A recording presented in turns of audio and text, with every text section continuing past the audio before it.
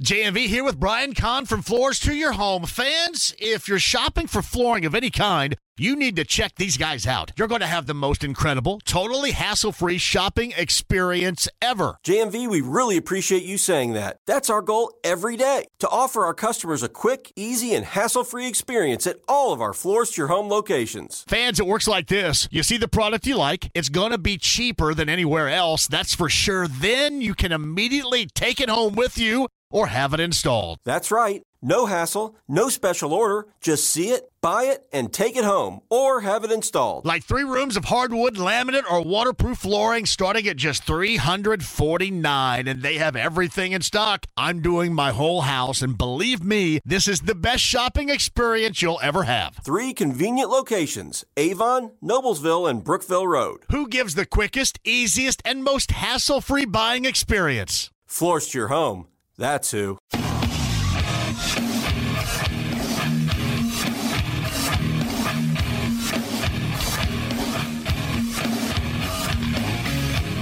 And here we go. I should have stayed home and played with myself. What do you like to do? Oh, I don't know. Play chess, screw.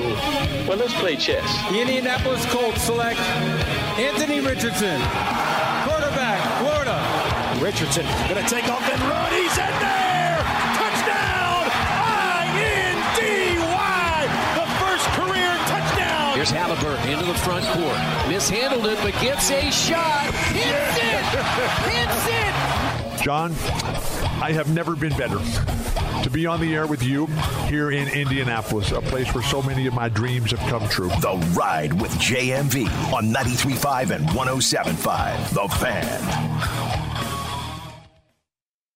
Shotgun snap to Taylor. Taylor bullies his way across the goal line. Touchdown! The Colts get a score on their first possession of the game. He's in the pistol formation. Hands off to Robinson left. Gets out of the initial tackle. Big gaping hole down inside Colts territory at the 30. He's at the 25-yard line. Wrapped up and then shoved out of bounds by Juju Brents around the 24. Heineke looking left. Bobbing and weaving in the pocket. Takes a shot for the end zone. Easy catch and a touchdown for Kyle Pitts, who got behind the Colts secondary for a 24-yard touchdown. Taylor Heineke in trouble, and he is going to be tracked down.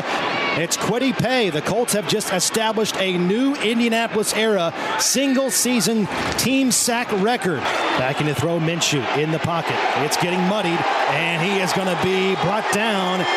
Almost a horse-collared tackle. He was sacked by the shoulder pads by Caden Ellis. First and 10 at the 31-yard line. They sweep it right side of the boundary, and Algier cuts it up. He's got a first down and more. Down the far sideline he goes. He's at the 5, and he will score. A 31-yard run by Tyler Algier. Colts today are just 5 out of 12 on third down. Ball on the right hash. Blitz again. In the pocket. Feeling pressure. Heaves it downfield. Looking for Alec Pierce. Throws it up.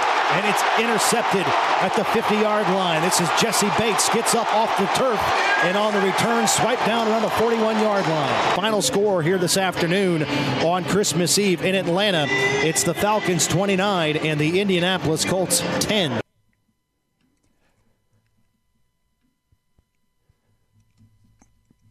Man, that sucked.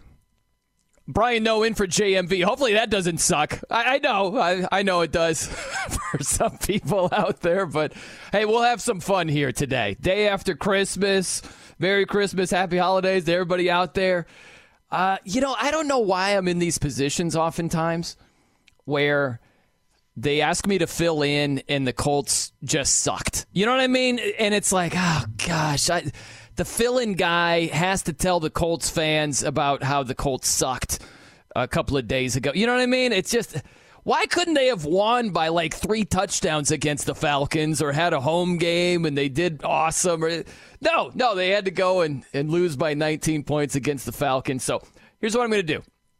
I'm going to do my best to be fair and not turn the Colts into a piñata. You know what I mean? Because they do have a winning record, and they still have a chance to make the playoffs with their backup quarterback. That's pretty good, all things considered. I just heard Stephen Holder on with Jake Query, and he was like, this is all gravy. And he's right. The Colts lost their starting quarterback in Anthony Richardson, And all of a sudden, they've got a winning record and they've got a shot to make the postseason. This is all gravy. But with that being said, they are right here. And you'd hate to see them miss out on an opportunity that's right in front of them.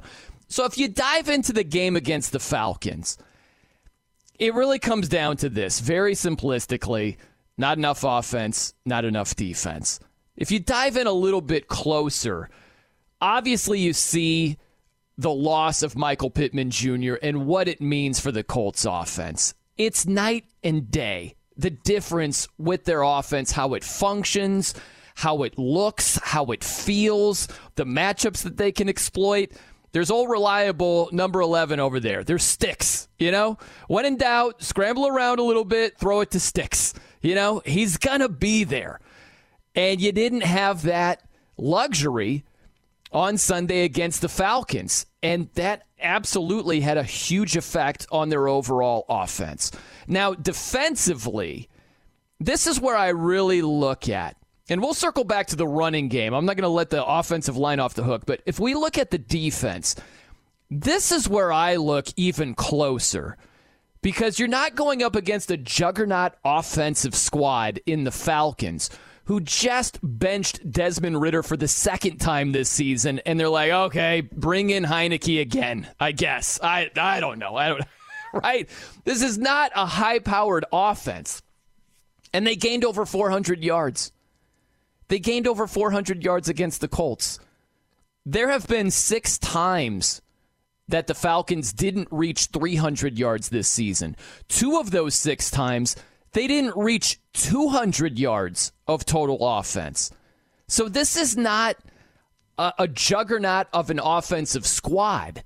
When you have games in the NFL where your total yardage starts with a 1, you've got issues. Not even reaching 300 yards. Just think about that for a second. If you gain, let's say, 80 yards on the ground, that's not great. You would need 220 through the air. In today's NFL, that is not that much to ask.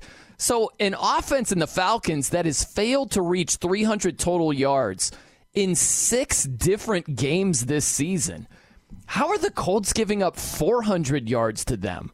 And I know it was in the rain the week prior, but guess what? Teams can still move the ball in the rain in the NFL. As long as the wind isn't blowing like 40 miles per hour, you can move the ball. And yet the Falcons, the previous week, they didn't do anything against Carolina. That was the 9-7 loss. They had 204 yards of total offense. They almost doubled that against the Colts. And it was chunk yards too. Bijan Robinson, by the way, side note, I don't know why we've gotten away from Bijan. I like Bijan Robinson more. It's turned into Bijan, whatever. We'll roll with it. Bijan Robinson, he's been hit or miss this season. He was hit against the Colts. Had a very good game, running the ball, catching the ball out of the backfield, over 100 yards from scrimmage. And that Falcons running game collectively, 30 rushes for $177 and a touchdown. That was nearly 6 yards per carry. That's just way too much. Way too much right there. Now, if you circle back to the Colts running game, if you're comparing it side by side to the Falcons running game, I don't understand the Colts offensive line. I just don't. You want to talk about hit or miss throughout the season. There are games where you're like, freaking nice. Move the ball right down the opponent's throat. They couldn't do anything about it. And then there are games where it's like, it's just going to be one of those games. You can't run it consistently. Now, 92 yards on the ground. It's not dreadful, but it's like they got pushed around consistently against the Falcons. And I just don't understand that. You go back to the first drive of the game for the Colts, the only touchdown that they scored all day. They had the ball at the 1-yard line after a pass interference penalty on A.J. Terrell. They give it to Jonathan Taylor, stuffed. They give it to J.T. again, stuffed. They give it to him another time on third down. He barely gets in. And that was a glimpse into, they're going to load up against the rush. There's no Michael Pittman Jr., and Gardner Minshew's just going to have to beat them with number 2s. right? You're going to have to beat them with their second best punch because the Falcons, who do have a good defensive line, they just said, hey, no Pittman Jr., you beat us with the other guys that you got throwing the ball. And that was a really good approach. It's just, when you look at the Colts game by game, running the ball, I really don't have an explanation for it. I've got expletives. I don't have an explanation, though. If you go back to the beginning of the year, so week 1, 65 yards on the ground. Okay, whatever, first game of the year. Next 4 games, over 100 yards. The fourth game in a row where they were over 100 yards, they ran for 193 against the Titans. Very next week against Jacksonville shuts them down again, only 44 yards rushing. Okay, all right, next couple of games against the Browns, 168. Against the Saints, 164. I was like, okay, we're back in business. Then, oh gosh, horror story I have for you. They rushed for 78 yards against the Carolina Panthers. I'll circle back to a bet gone wrong, but I know you don't really care about that, so we'll just keep it going. Next week, across the pond against the Patriots, 70 yards rushing. You're like, okay, they're back to not being able to run the football anymore. After the bye week against Tampa, they rushed for 155. Okay, next week at Tennessee, 55 yards. Then the next week at Cincinnati, 46 yards on the ground. 46. That's a drive in some games. For the game, 46. Then next week against the Steelers, $171. And then Sunday against the Falcons, they're back to under 100 yards with 92. I don't get them. And to circle back to a bet I had, so my birthday's November 4th. I was filling in here on the Fan, actually, and my guy, my former friend, Jimmy Cook, he misled me. This is where our friendship went off the rails, you know? He was like, Tyreek Hill scoring a touchdown against his former team, it's Lock City, baby. Just write it down. It's happening. I'm like, Jimbo, you got a good point right there. I could see that happening. And so I bet on Tyreek Hill to score a touchdown. Didn't work out against the Chiefs in Germany.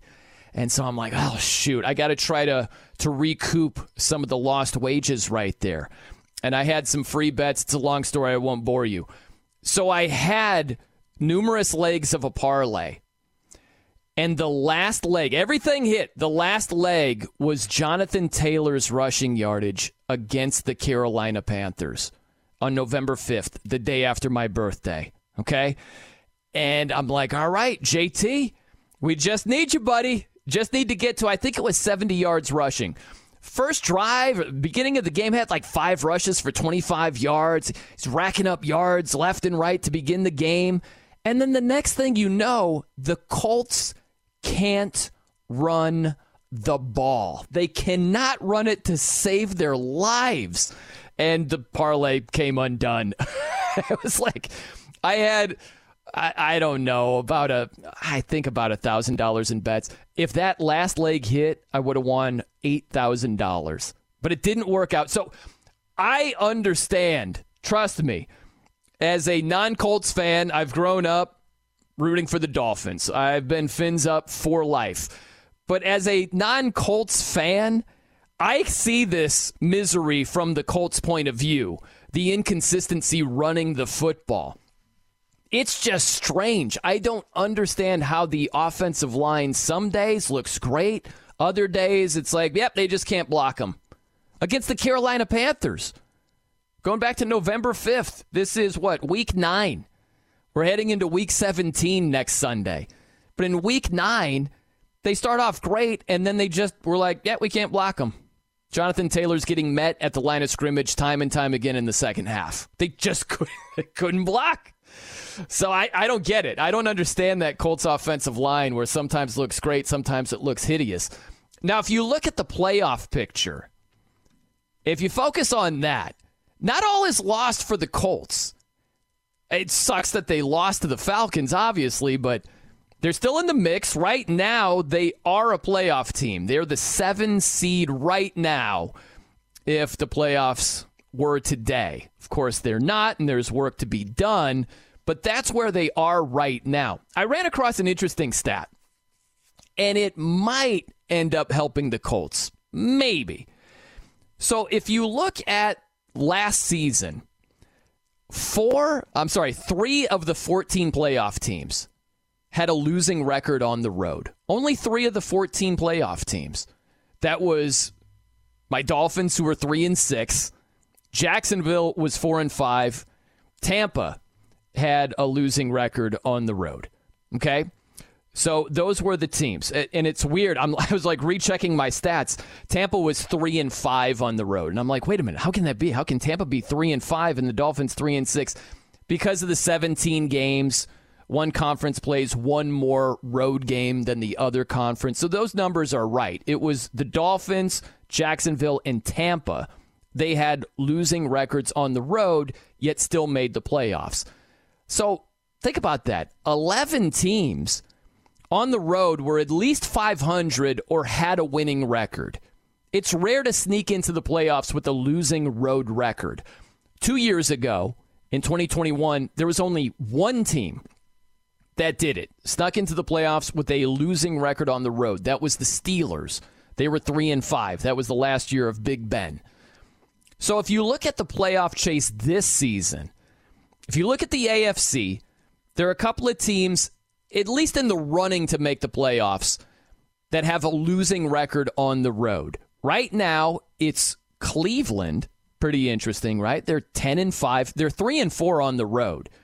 Now, 10-5, they would have to fall apart, and a lot of things would have to happen around them for them not to make the playoffs. They host the Jets on Thursday, so you win that game, they're in. So most likely, this won't come back to bite them. But if you look right ahead of the Colts, Buffalo. Now, Buffalo's coming on strong down the stretch, but they're 3-4 on the road. They host the Patriots this Sunday, and the following week, they're at Miami. Depending on how it shakes out in terms of seeding, and that might be an important game for the Dolphins. That might be for the division. If the Dolphins lose at Baltimore and the Bills beat the Patriots, that game next week, Bills at Dolphins, would be for the AFC East. That could be a significant game. Buffalo's 3-4 on the road so far. So maybe they drop another game on the road, and that could help the Colts. You also look at who's just behind the Colts, the Texans. The Texans are 3-4 on the road. And, what do you know? Their Week 18 game, final game of the season at Indianapolis. So that's something to keep in mind as well. The Colts on the road, 5-3. 5-3 on the road. Not great as of late. The last 2 road games have been freaking brutal. But they're 5-3 over the course of the season on the road. But the last 2 games at the Falcons, lose by 19. At the Bengals, they got manhandled in that one as well. So it's weird. It's a mixed bag. They lose by 19 to the Falcons, lose by 20 against the Bengals. But playoff picture-wise, something to keep in mind, some of these teams that haven't fared well on the road this season that currently have a losing record, if you look at their road games, hey, maybe that could end up helping the Colts from here on out. And the Colts, they finish at home each of the next 2 weeks against the Raiders and then against those Texans. Something else I want to hit on at the beginning of the show here. Brian Noe in for JMV. James with us here. My guy, James Adams. In a couple of minutes, I've got some good news and some bad news. But I want to get to this first. Lamar Jackson, okay? Lamar Jackson played great last night against the 49ers. The Ravens won the game. And Lamar's probably in line to win MVP. He's the odds-on favorite to win another MVP. It would be the second time he's done that in his career. And so I'm thinking about Lamar, MVP, yada, yada. And then I get a text from Todd Meyer. My guy, one of the suits here at the Fan. And he was like, hey, man, Can you fill in? You good? And I'm like, yeah, I got you. And so I started thinking about Lamar from a Colts point of view. And the Colts were one of many teams that didn't truly pursue Lamar Jackson in the offseason. Remember, Lamar requested a trade, said, get me out of here. Most people think it was a negotiating tactic, which it was. But the point is this, whether it's a tactic or not, there weren't teams that pursued Lamar Jackson. Let me ask you this. If Patrick Mahomes said, you know what, I'm requesting a trade, do you think teams would have pursued the possibility of acquiring Patrick Mahomes? Absolutely. So this idea that, well, the Ravens weren't just going to let him go, there still would be teams inquiring about the top guys, right? And there was not really a Twitter exchange, but a couple of tweets or posts on X, however you get down. Rich Eisen posted this about Lamar. Now think about this from a Colts point of view. He wrote, seeing a lot of teams, quote-unquote, passed on Lamar this past spring takes here. Okay, so a lot of people posting this, hey, and they passed on Lamar in the offseason. So Rich is pushing back on this. Eisen wrote, one, he was never a free agent. You would have had to give the Ravens 2 number 1 picks to sign him if the Ravens would not match the offer. 2, the Ravens were never going to let him go. That is all. Adam Schefter added to it and wrote this. That is not all. Ravens never were approached. Carolina traded multiple ones for Bryce Young, yet no team ever tried to get a deal done with Lamar Jackson.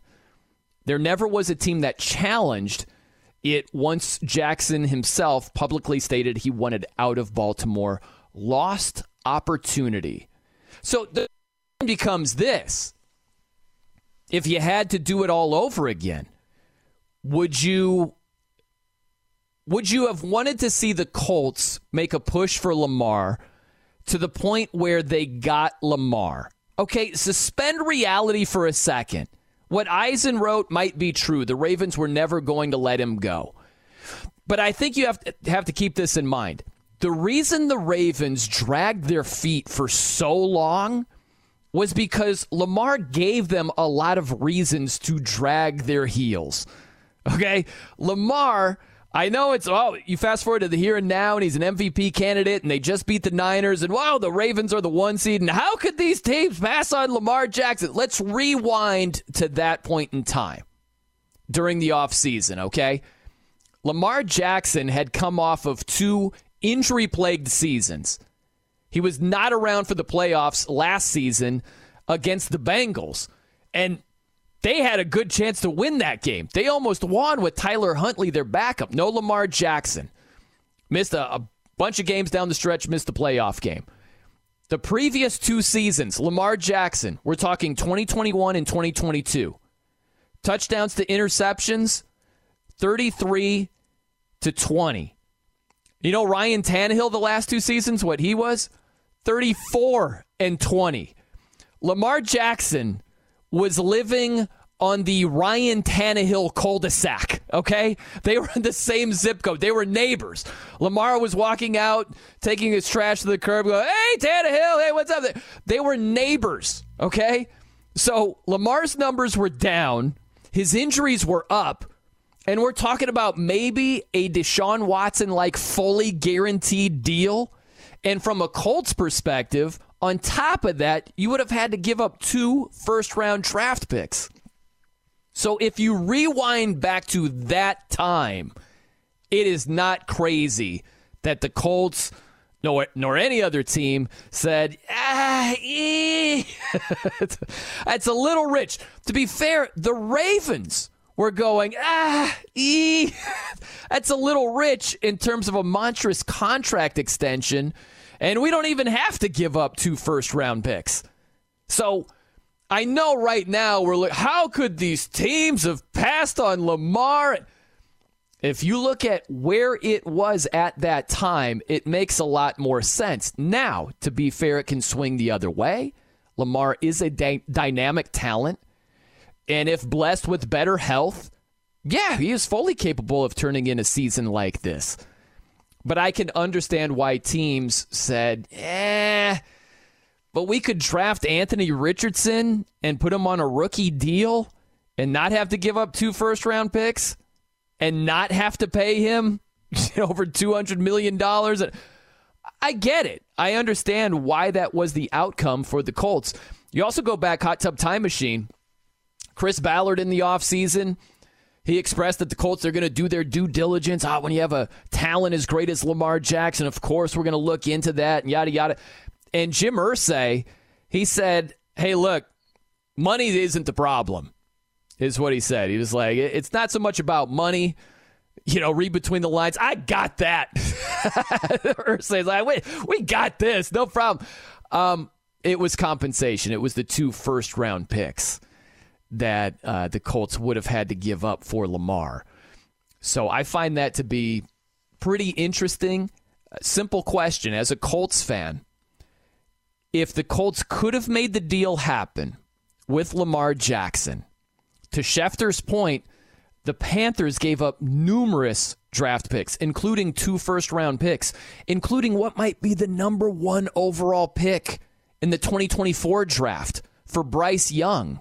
If that team was willing to give up that for Bryce Young, how could a team not give that up for Lamar Jackson?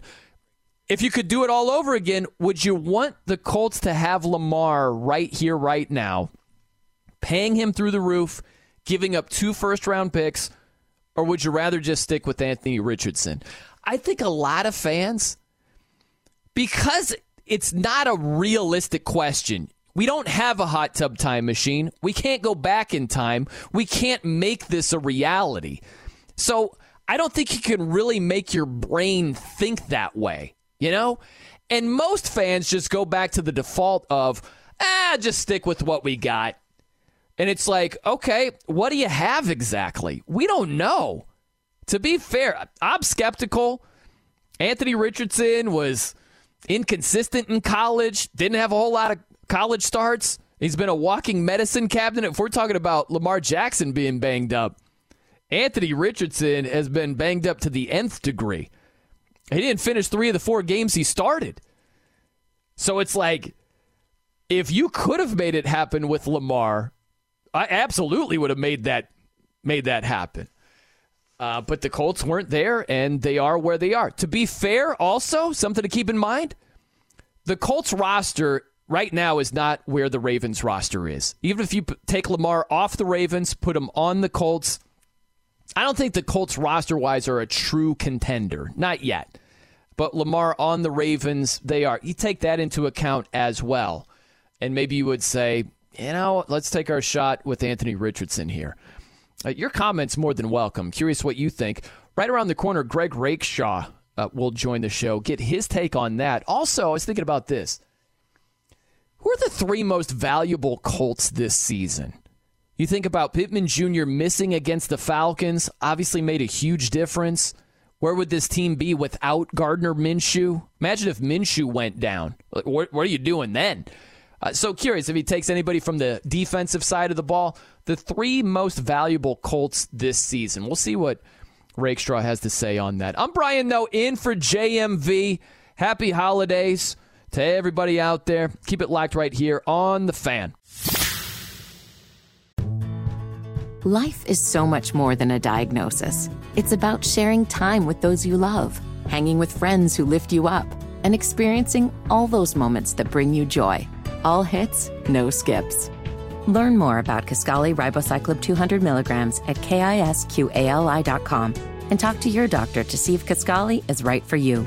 So long live singing to the oldies, jamming out to something new, and everything in between. The Ride with JMV. Are you kidding? 93.5 and 107.5. The Fan. I'm Brian Noe, in for JMV here on The Fan. I want to welcome in Greg Rakestraw, host of the Colts postgame show. It's from the ISC Sports Network. Rake, myself and James, we're big metal guys. And we just come back with I'm Broken from Pantera. And I got to ask, where does metal rank for you on the like the genre scale? Like, where do you slot it? Do you put it number one, or is it like fourth between, I don't know, whatever you get down with, yacht rock and blues? I don't know. Where do you rate metal? Ahead of yacht rock and blues, behind hip hop and R&B. So it would be on the podium, but I'm not sure in the gold medal position. How about that? That's pretty good. I'll settle for the podium. In this day and age, podium for metal, I'll take that every single time. Some people have it in their bottom podium, if there is such a thing. You know what I mean? They're like, oh, gosh, I freaking hate it. So in my generation, sophomore year is when Nirvana happened. So I was getting the very end of AC/DC with Razor's Edge before everything took a flannel direction from a rock standpoint. So grew up around a lot of metal, occasionally spun some Pantera at my days at another radio station in town while I was just cutting my teeth in sports talk radio. So the last time I played a music DJ, it was alternative rock with a twinge of metal mixed in. Wow, okay. Do you remember some of the Pantera songs you played? I'm embarrassed myself if I name a song that's not Pantera. Walk is Pantera, correct? Yeah, that's right. I'm sure you played that good. one. Yeah, I was having a nervous moment going, Dancing Mother. Hey, that's not Pantera. That's right. So yeah. Thankfully, at least I named a Pantera song. No doubt. Okay, so, hey, listen, if we dive into the Colts, I was thinking about this. We'll start with this. The offensive line. What is up with the Colts offensive line, where I know Pittman Jr. was out, and that had a dramatic effect on the Colts offense collectively, including the running game. But if you go game by game, there are times where the Colts run it with great success. There are games where they can't run it a lick. Why has it been so inconsistent with them up front? I'm not sure. It's not sure it's as much offensive line play as it is. I think this team, when they're successful, does so from a scheme standpoint. I really think that it's a lot of game plan, a lot of play design. The obvious answer is also Braden Smith not being there, and this was kind of a rough matchup when Blake Freeland is out there, who's done some good things, but has to do a lot as a rookie. Probably has played more as a rookie than was expected. Obviously, Ryan Kelly's been out of the lineup a couple of different times, due to injury. Ryman has had more good than bad, has had some bad at times this year as well. I do think the Pittman his absence was massive in this game, because basically Atlanta's going to load up 7 or 8 in the box and say, okay, we don't think your other wide receivers can do damage, where once you have a Pittman on the field, you're probably pulling one guy out of the linebacker defensive line level to be able to make plays. So this team has been up and down like that. I think it's because it's what they are. They're an average football team. Sometimes you see greatness, sometimes you don't. But I do think that the Pittman absence very much had a cascading effect on everything on the offensive side of the ball on Sunday afternoon. No, I absolutely agree with you on that.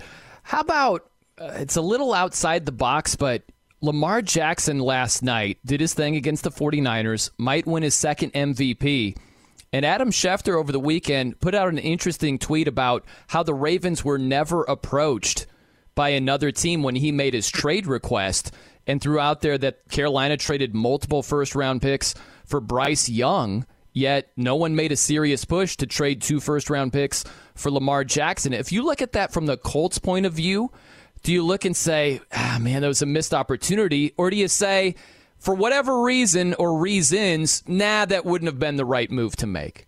Colts are at a reload point in terms of, because the rotating door had been there so much the last 6 years, this franchise had to go get a young quarterback. Then that young quarterback gets hurt 4 or 5 weeks in. And again, what this group has done without him has been, if not remarkable, it's certainly been surprising. I thought the television broadcast was great in saying, with this being the year of the backup quarterback, no backup quarterback had more wins this year than Gardner Minshew heading into Sunday. But big picture, even a player like Lamar Jackson, once you had gone through the turnstiles of Jacoby Brissett, Phillip Rivers, of Carson Wentz, of Matt Ryan. It was like, hey, you need to get a guy that's going to be here long term. And for as great as the Lamar show has been, the knock on him the last 3 years has been not playing this time of year or not playing in the playoffs due to health reasons. Thankfully for him and the Ravens, that's not been the case so far this year. I frankly hope for him and the Ravens that continues. It's the only logic I can make of no team taking a flyer on that deal. But at the same time, it's also not surprising because I've always thought that draft picks, you want to say in one sense they're overvalued in this league.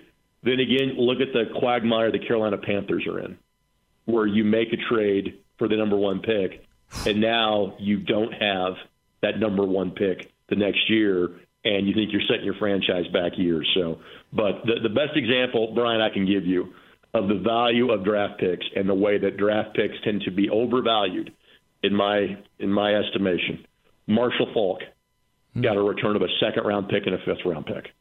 Marshall freaking Faulk got a second-round pick and a fifth-round pick. Tells you the draft picks can be a little bit overvalued at times. It's crazy, too, again, from a Colts perspective, how it's shook out so far, where the Panthers, they make the move they make. They trade all of that compensation, maybe including the number one overall pick in the 24 draft. Meanwhile, in the same division as the Colts, the Texans stand pat at number 2 overall. And we have more answers about C.J. Stroud at this point than we do Anthony Richardson. Why couldn't it have worked the other way around, where the Texans move up or the Panthers move up for C.J. Stroud and the Texans have Bryce Young? Like that sucked the way it worked out from the Colts, at least 1 and 2 in that draft, right? Well, you kind of knew that the Colts had to get to 1 because they weren't getting to 2, and this was the year when there wasn't when it's thought, hey, there's 2 really good quarterbacks, and then there is what Anthony Richardson is, and then there was the drop to Will Levis. It was the Houston Texans had the easiest spot in the draft. It was, hey, we'll take whichever guy you're not going to take. You claim the guy that you want, whether that's the Bears, whether that's the Panthers that moved in. So when it was thought, hey, if you really want to get up to 1 to get your guy, you knew you couldn't get up to 2. Again, even in a small sample size, I think Richardson can really play. I think we saw enough in the minimum amount of time he played. You wanted to play more, of course you did. There's going to be more growing pains next year because he didn't play enough. But the sample size to me was big enough to know he never looked overwhelmed by anything. Stroud can really play. I think we knew that going in. But I think the Colts were content to sit there at 4 and felt whether Richardson was their guy or somebody else fell to him, as long as they got that quarterback they felt they could build around, they'd be okay with that. And I do think that's the way it's played out. He's Greg Rakestraw joining us here on The Fan. How about with Michael Pittman Jr., missing yesterday with the concussion issue, was cleared but had a headache, so was sat out. And the Colts offense, you could see the effect of not having him out there. Do you think that makes it more likely that they re-up with him in the offseason? Oh, I think we have long since passed that point. He's going to be back here, even if that means they have to franchise tag him, which I don't think they will. I mean, you kind of got to that point with Jonathan Taylor, but JT still had another year left to play out. Michael Pittman does not. And so given the year that he has had, he was 4th in the league in receptions going into that game. He has been the ultimate tough guy in terms of getting tough catches, picking up yards, moving the chains. No, I think Sunday magnifies his importance to this team, but I think we had long since passed the point of he is unquestionably a number 1 receiver, and he's clearly Chris Ballard's MO has been to pay his own, and so I think Michael Pittman Jr. is getting a new deal at some point in time this offseason. Interesting. So yesterday, you might have said no effect. They were going to get that done regardless, or do you say that just strengthens it even more?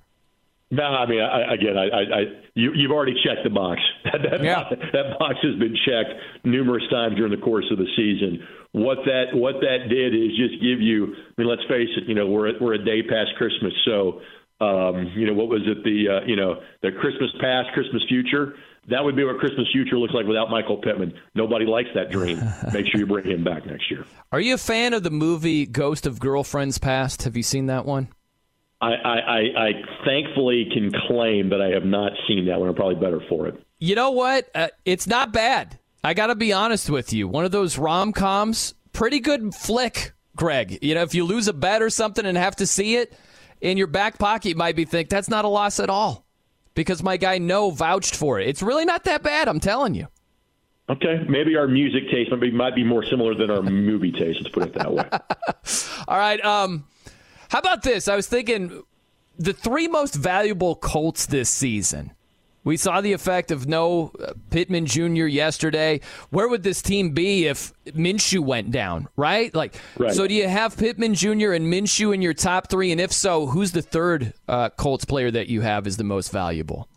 You could make an somewhat of an argument for Grover Stewart for the time that he missed and what it meant to the run defense. Now, that being said, the run defense wasn't too great with him, in the game on Sunday. So maybe you would say Zaire Franklin. Maybe you'd put E.J. Speed in that. But clearly, I think Minshew and Pittman go 1-2 because of how things have played out this year. Yeah, right.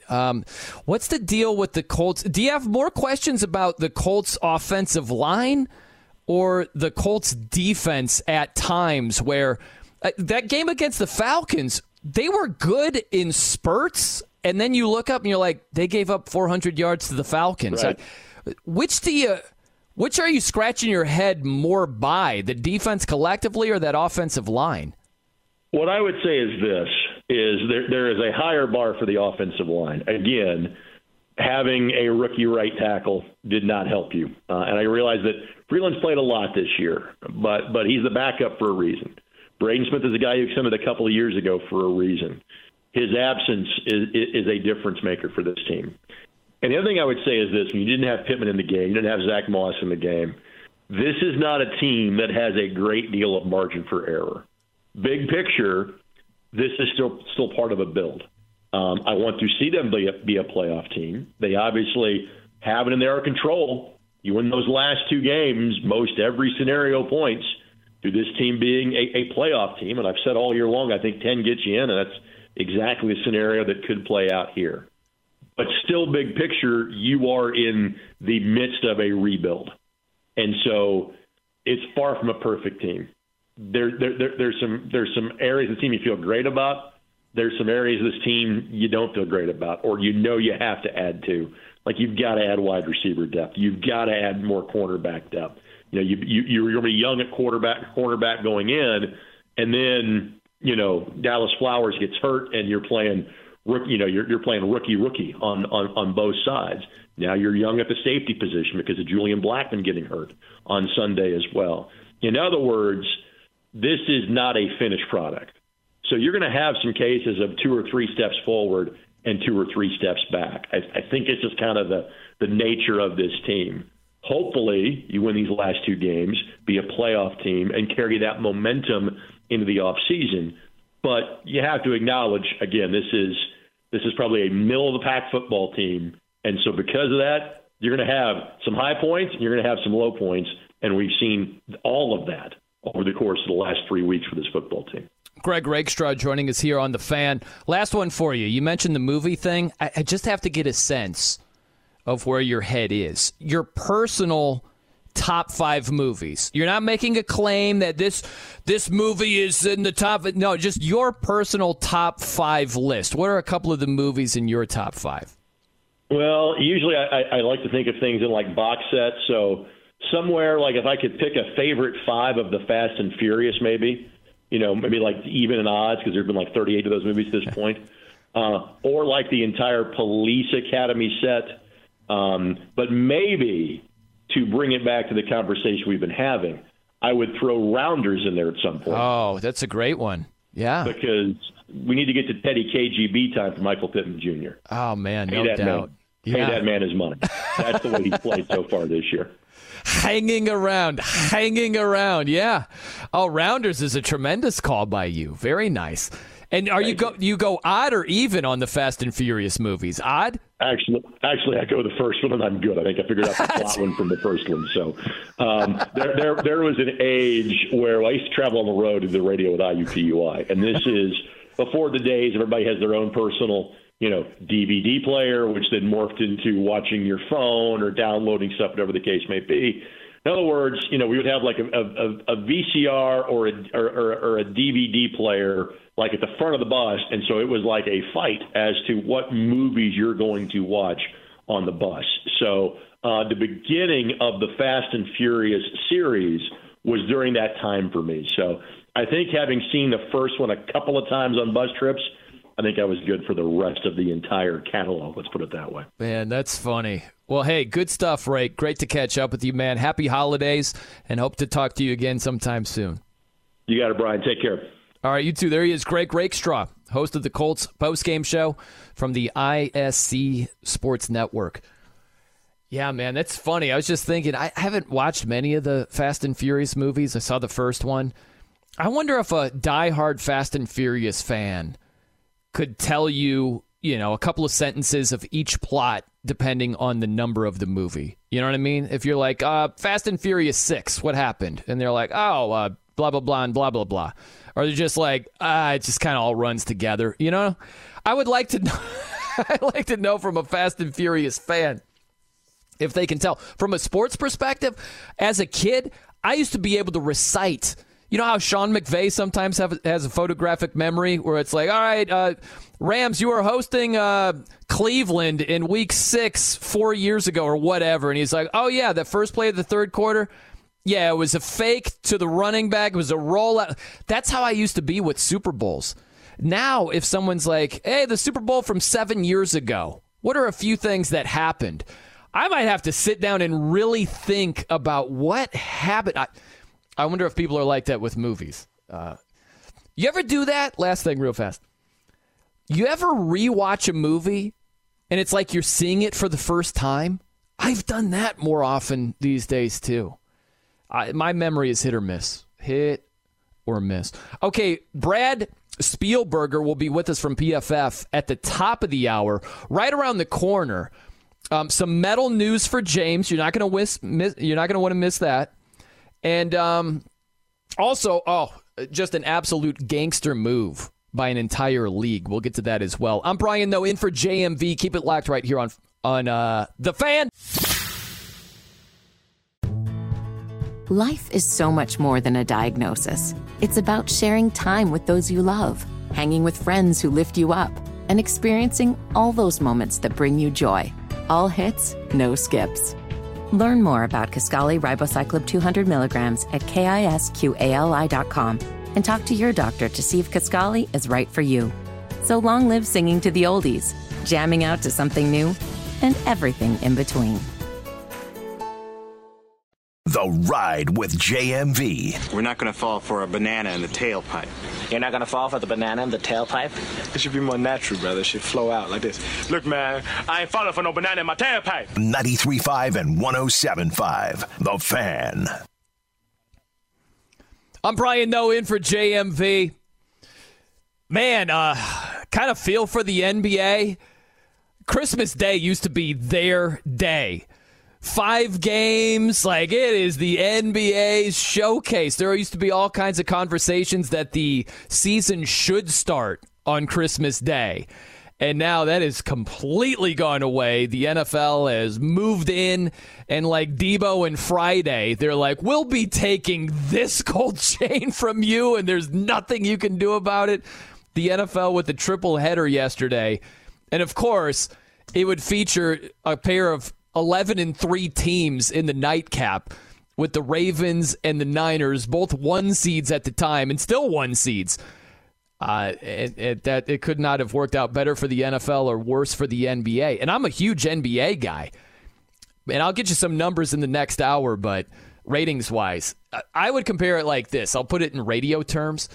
It would be like being a big deal in a local market. You know, some of these local hosts are huge deals. JMV is a big, big deal in Indy. It would be like JMV being at the Fan, being as well respected, as well received as he is, and the Fan just going out and hiring Pat McAfee. You know what I mean? And it's just like, oh, shoot, that changes things, man. Like, that's what it is. The NBA is like the big-time local radio star, and the NFL is like Pat McAfee, and especially in Indianapolis, if he was hired at the Fan, that would be a huge, huge deal. And it's like, oh, wow, gosh, that changes everything right there. It's crazy how that works out, but the ratings, I'll get you some of that stuff in the next hour. It's staggering what the ratings look like.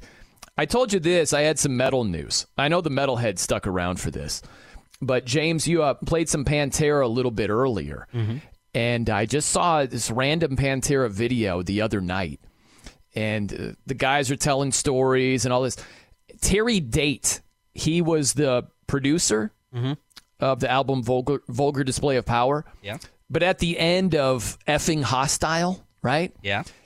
He said after Phil screams the end part, he throws the microphone down, and it went into a trash can with a bunch of barbecue sauce in it, and the mic started feeding back. And I'm sure you know the end of that song, that little distortion, that's Phil Gronk spiking the mic into a trash can of barbecue sauce. That's awesome. How's that for a metal story, huh? That is great. That's a great way to end the song right there. Absolutely. I love that they're like, you know what? Let's keep that part. Keep it in. It's gold. That's awesome. And by the way, listen, this is more of like, I don't know, like an off-season type thing. But I was curious, talking about movies with Greg Rakestraw. In your top 5, James, if you just throw out a couple in your personal top 5, what's in yours? Let's see. Die Hard, I think, is definitely in there. Up there, Monty Python and the Holy Grail. Airplane, that's another great one. Those are definitely, I think, the top 3. After that, it gets a little bit hard for me to start thinking of them off the top of my head. But definitely Die Hard, Airplane, and Monty Python and the Holy Grail. Okay. I go more action. If I go with a comedy, I love The Hangover. I can watch that over and over. That's a solid one. It's so great. But the action films, love Training Day. I love Training Day. Yeah. And then like Goodfellas, Gladiator, Braveheart, stuff like that. That would be in my personal top 5 right there. Good choices. Good choices all around, I think. Yeah. Is there one where you're like, how in the hell can you put that movie there? Nothing? It's a pretty solid top 5 I think it's pretty solid. I mean, I'm not the biggest Braveheart fan, but it's a fun movie. It's not like anywhere near my top 10 or top 5 or anything, but it's a fun movie. You know what? I have a Braveheart comparison with an NBA head coach that was very whiny yesterday. You know, I'll get that to you in the next hour. I'm going to see if you're being 100% honest, if you buy it or sell it, but we'll do that coming up around the corner. First, though, let's talk some ball here with Brad Spielberger. He's from PFF. Going to break it all down, Colts perspective around the league. We'll have some fun with Brad right around the corner. I'm Brian Noe, in for JMV. Keep it locked right here on The Fan. Life is so much more than a diagnosis. It's about sharing time with those you love, hanging with friends who lift you up, and experiencing all those moments that bring you joy. All hits, no skips. Learn more about Kisqali Ribociclib 200 milligrams at KISQALI.com and talk to your doctor to see if Kisqali is right for you. So long live singing to the oldies, jamming out to something new, and everything in between. The Ride with JMV. Get him a body bag! Yeah! All right. 93.5 and 107.5. The Fan. I'm Brian Noe, in for JMV here on The Fan. We'll get to Brad Spielberger coming up here shortly from PFF, breaking things down statistically. I love that. I'm curious, there's got to be somebody, well, multiple players in the NFL, where I always like this, where the numbers say this player is a lot better than their reputation would lead you to believe. Where Brad might say, hey, believe it or not, insert the blank quarterback. Pretty good, actually, right? Whoever that happens to be. And I love the opposite also, where it's like this guy has a pretty good reputation around the league, but man, the numbers say he stinks this year. I love that type of stuff. So we'll get to that with Brad. He's with us right now. Brad Spielberger from PFF joins us here on Brian Noe in for JMV on The Fan. Brad, what's going on, man? Was it a Merry Christmas for you? Do you celebrate the holidays in grand fashion? Not too grand, but yeah, it was a Merry Christmas on my end. I'm getting old now, so I got some cool socks. That was the highlight of the festivities. How about yourself? It was great. We went conservative as far as the gift giving this year, where my girlfriend, she just has a funny game where you buy a good gift, like $20 or less, and then like a gag gift, something that's just silly and funny. And so you roll the dice, there are numerous rounds, you steal presents, you trade presents, this whole thing. And I ended up with 2 decks of playing cards. That were my Christmas gifts, 2 decks of playing cards right there. So, and I was fine with that. I was cool with it. A little Batman. You can do worse. Yeah, you can do a lot worse than that. What were the socks? What were the themes of the socks there? Yeah, so it was like a half dozen pairs. Some Christmas with some reindeers on there. One football related as well. Chicago Bears socks. So I'm ready any given Sunday to look the part. Wait a minute, you got Chicago Bears socks? Did I hear that right? Yeah, that's right. Nice Chicago C on there. Blue socks, orange C. Very very festive and good for if I need a lucky pair of socks on a Sunday maybe. Once the Bears are playing meaningful football, if that ever happens, I'll bust those out. Gotcha. Okay, Brad, so, look, I want to start broad, and we'll whittle it down to the Colts here. But there might be a Colts player on this list. I always find it interesting. Is there a player or a couple of players around the league where they tend to have really good reputations, but this season specifically, the numbers tell you, man, they are just not playing up to expectation or reputation right here, right now? Is there anybody that, off the top of your head, falls into that category?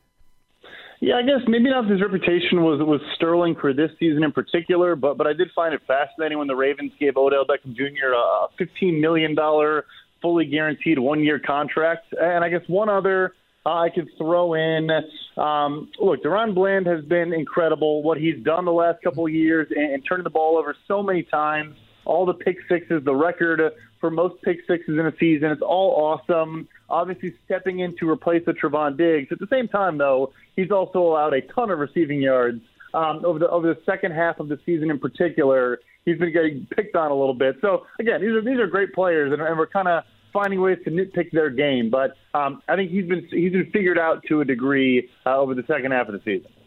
How about the other way, where reputation-wise, they don't get a whole lot of love, but individually this season, they're doing really, really well? Who are a couple of players as far as that goes? Yeah, one I do want to shout out for sure is Malcolm Kuntz, who's an edge rusher for the Las Vegas Raiders. They use a top 10 pick on Tyree Wilson, hoping he'd come along and be that number 2 opposite of a Max Crosby. And instead, so far, is this third-year breakout for a Malcolm Kuntz, particularly the last 6 weeks, 2 months or so. He's been way up there in pass rush win rate, pressure rate, all of these categories, not just getting the sacks, which have been coming as well, but the underlying metrics super, super strong, too. It's been a third-year breakout for Malcolm Kuntz with the Raiders.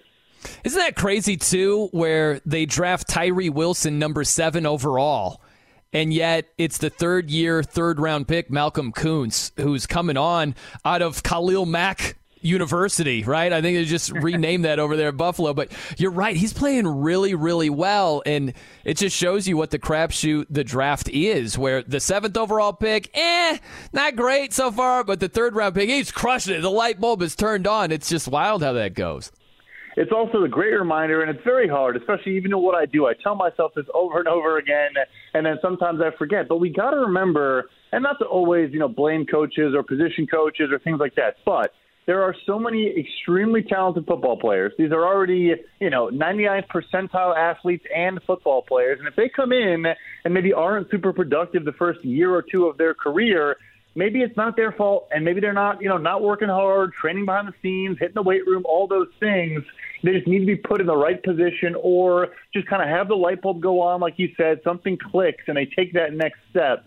like I said, even I fall for this, and you label guys busts or say the story is written. Until 3 years or so, and maybe a coaching change. To mention the Raiders specifically, because Kuntz has really come on since it's gone to Antonio Pierce, and maybe he saw something that Josh McDaniels did not. That's kind of been the light bulb moment in Las Vegas. He's Brad Spielberger from PFF joining us here on The Fan. How about if we look at a couple of teams and maybe look at one side of the football where, let's talk overrated, where they have a good reputation, but, man, if you look at this team's offense or this team's defense, statistically, the stats don't measure up to the expectations or the perception of them. Who would that be? I guess, unfortunately, I will be honest, when that comes to mind, and look, they found ways to overcome a lot of deficiencies, and obviously they are working with a second-string quarterback, but the Colts' ability to score 20-plus points in, almost every game, save for 2 games this year, is kind of remarkable considering the underlying numbers really aren't all that strong for the Indianapolis Colts. They're 18th in EPA per play on offense.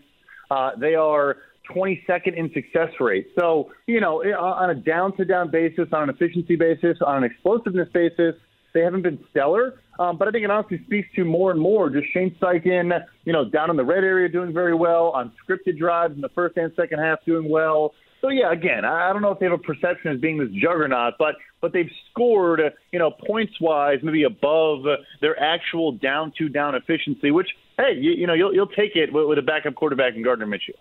Right. Would you look at that more positively? That's more glass half full, where whether it's smoke and mirrors, however they're doing it, they've had some injuries with QB, wide receiver Pittman Jr. misses, and the down-to-down stats aren't great, but they're still putting up points. Would you look at that positively and say, when they upgrade the talent, you're cooking with grease with Shane Steichen? He's proven he can put up points with what they have to work with right now. That's how I would look at it. Is that what you would look at it from a numbers perspective as well? Exactly right. Where you'd say, okay, if these were the guys that they were working with, maybe it's cause for concern, and you say, all right, there could be some negative regression here, and their scoring of points is going to start to level out with their actual efficiency on a down-to-down basis. However, you drop in a top-5 pick quarterback that also opens up different elements of your offense, the downfield passing game, obviously his legs as a rusher, and you say, clearly Shane Steichen can, adapt on a week-to-week basis or a quarterback-to-quarterback basis and shape an offense around the talent he has and find ways to overcome, any issues that may arise over the course of the season, Michael Pittman injury, offensive line injury, Jonathan Taylor injury, what have you. I think in this particular context, you do probably take it as a positive going forward. How about the other side? Last one as far as all this goes, where if you look at reputation-wise, this team has a pretty good reputation, but the numbers say they're actually underperforming, whether it be the offensive or defensive side of the ball.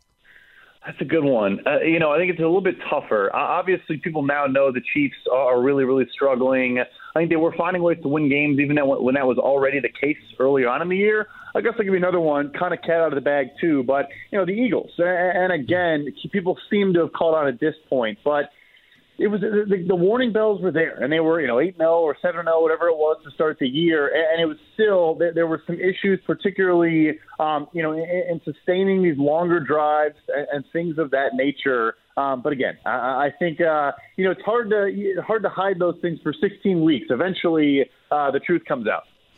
How about this also? I'm trying to figure out the Colts' offensive line, where running-wise, there are games where they're great, well over 100 yards, and there are games where they're not even approaching 100 yards.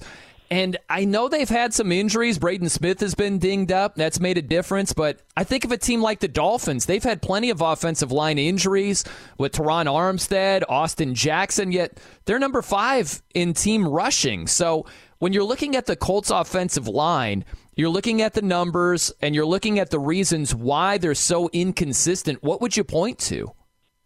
Yeah, like you said, the injuries are certainly a part of it. I also think you have seen a ton of growth from a Bernard Ryman at left tackle, from a Will Fries at right guard.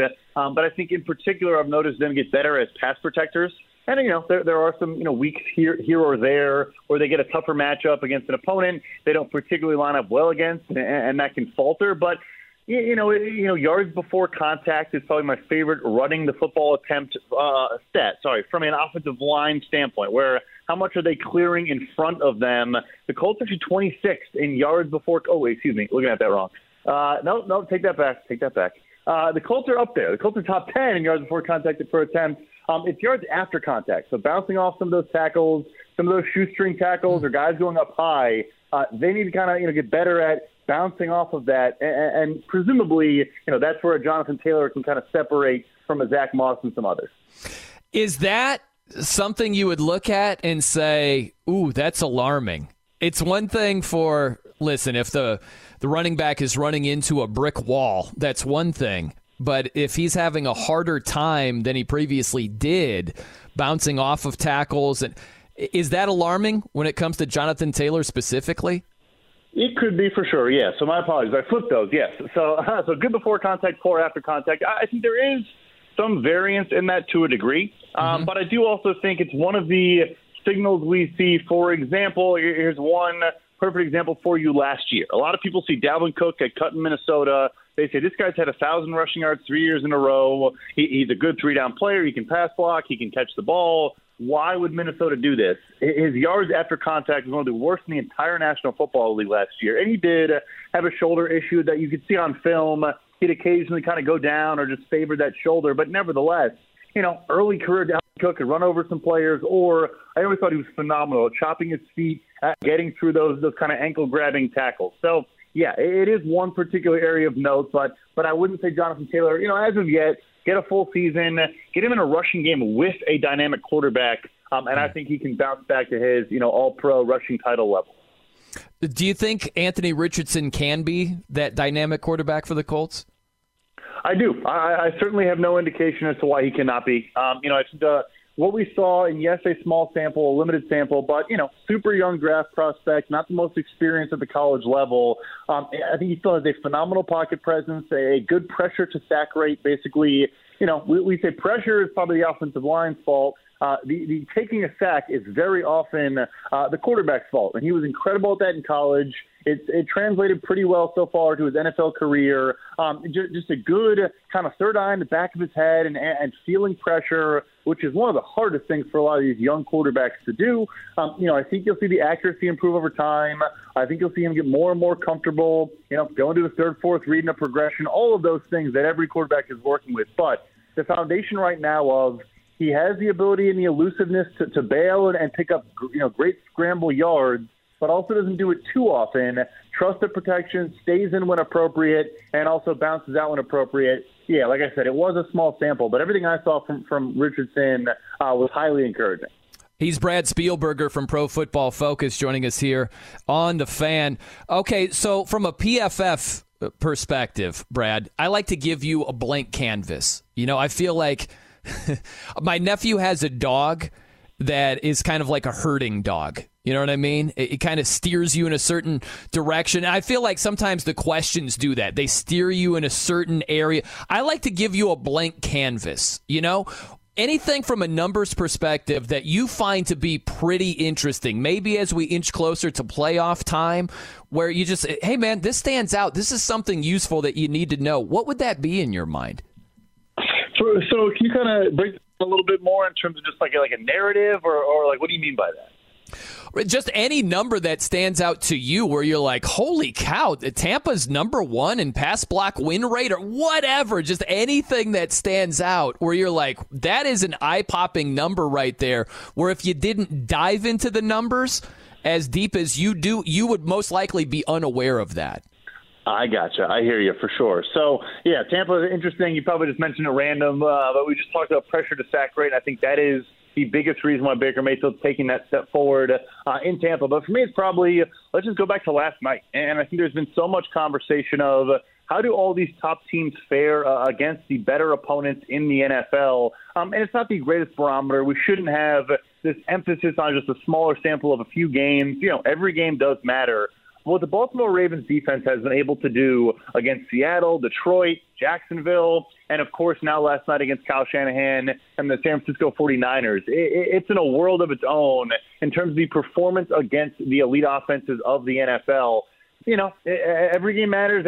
Anything can swing in a different direction. But I think it is the number one stat to me right now that jumps out to where, and maybe it's, prisoner of the moment and whatnot, but I thought that was the biggest test they were going to have, attacking the middle of the field against Baltimore, trying to pick on, Kyle Hamilton and Roquan Smith and all these players. Obviously not a winning formula, not a winning recipe in any way, shape, or form. And their defense right now with Mike McDonald is impossible to figure out on a week-to-week basis. They are so good. Do you ever do this, Brad, where the numbers might tell you something, but you're thinking that's true to this point, subject to change? For instance, you mentioned the nightcap last night on Christmas Day. How about Brock Purdy, right? The numbers have been really, really good to this point, but is there something in you that says, I don't know, it's a different ball game when you're playing from behind as opposed to playing with the lead, as we saw again last night? It might be him or anybody else where you're not so beholden to the numbers, where you just think of it to this point as if it's just going to keep rewriting itself time and time again, where it might change in the not too distant future. Do you think about it as far as teams or players along those lines? Absolutely. No, 110%. I feel like that's a big thing of what we do, particularly looking at gambling elements. So, one for him that always jumped out was his turnover-worthy play rate was far higher than his actual turnover rate. And he's not terrible in that category, but he still is a middle of the pack in the amount of plays that we deem are dropped interceptions or put ball in harm's way, could have been picked off, and just weren't for the first, 10 weeks of the season. So again, I'm not saying we knew he was going to throw 4 interceptions last night, but there is always variance there. And then a second one, too, is quarterback performance under pressure is extremely variant. It's not a stable metric in any way, shape, or form. There are, of course, some quarterbacks, like a Lamar Jackson last night, a Patrick Mahomes, etc. Josh Allen always shows up pretty well there. But even him and all the greats, it swings wildly. And Purdy also is really good against pressure. But you see Trent Williams go down last night, the best offensive line on the team by far. You mentioned, that team now trying to play from behind, which they haven't done a whole lot of this season, and it caused a lot of problems. So, yeah, those are always the big ones. You kind of, is this team getting away with turnovers or potential turnovers? And then I guess the last piece there on the flip side is there was that stretch for the Broncos. They won, 4 or 5 games in a row. They recovered 13 fumbles in a 4 or 5 game stretch. Yeah. And you're sitting there saying, that's not going to continue. That is not a sustainable formula at all. And that was the Houston game. It was before the Houston game. I noticed that they lost that game and obviously lost at home to New England this past weekend because a lot of those things turned in the other direction. What do you pay the closest attention to from a gambling perspective as it relates to numbers, right? What do you really put stock in? Yeah, that's a far-reaching and ranging question. So there's so much there. I did start the show kind of talking about Indy and their, EPA per play, which is, an efficiency metric on offense and defense that adds context to, 2-yard gain on 3rd and 1 is more valuable than a 2-yard gain on 1st and 10. So that's super important. Success rate, also a very important metric. So it really does come back down to, try to not look at the box scores, try not look at the final scores, but look at how teams are performing on a play-by-play basis. Again, some variance too. I mentioned earlier with Philadelphia. They were scoring a lot of points, but you look at drives of 60-plus yards, they were kind of middle of the pack the first 8 weeks because they had, some timely turnovers, and they did a good job of scoring touchdowns down in the red zone and not kicking field goals. So, but you want to see teams that are not only efficient on a play-to-play basis, but also on a series-to-series basis. Are they advancing the ball, 30, 40, 50, 60 yards and scoring in that manner? Because it's more sustainable over time. Before you go, Brad, we were having a brief conversation about movies. It just came up with an interview I did last hour.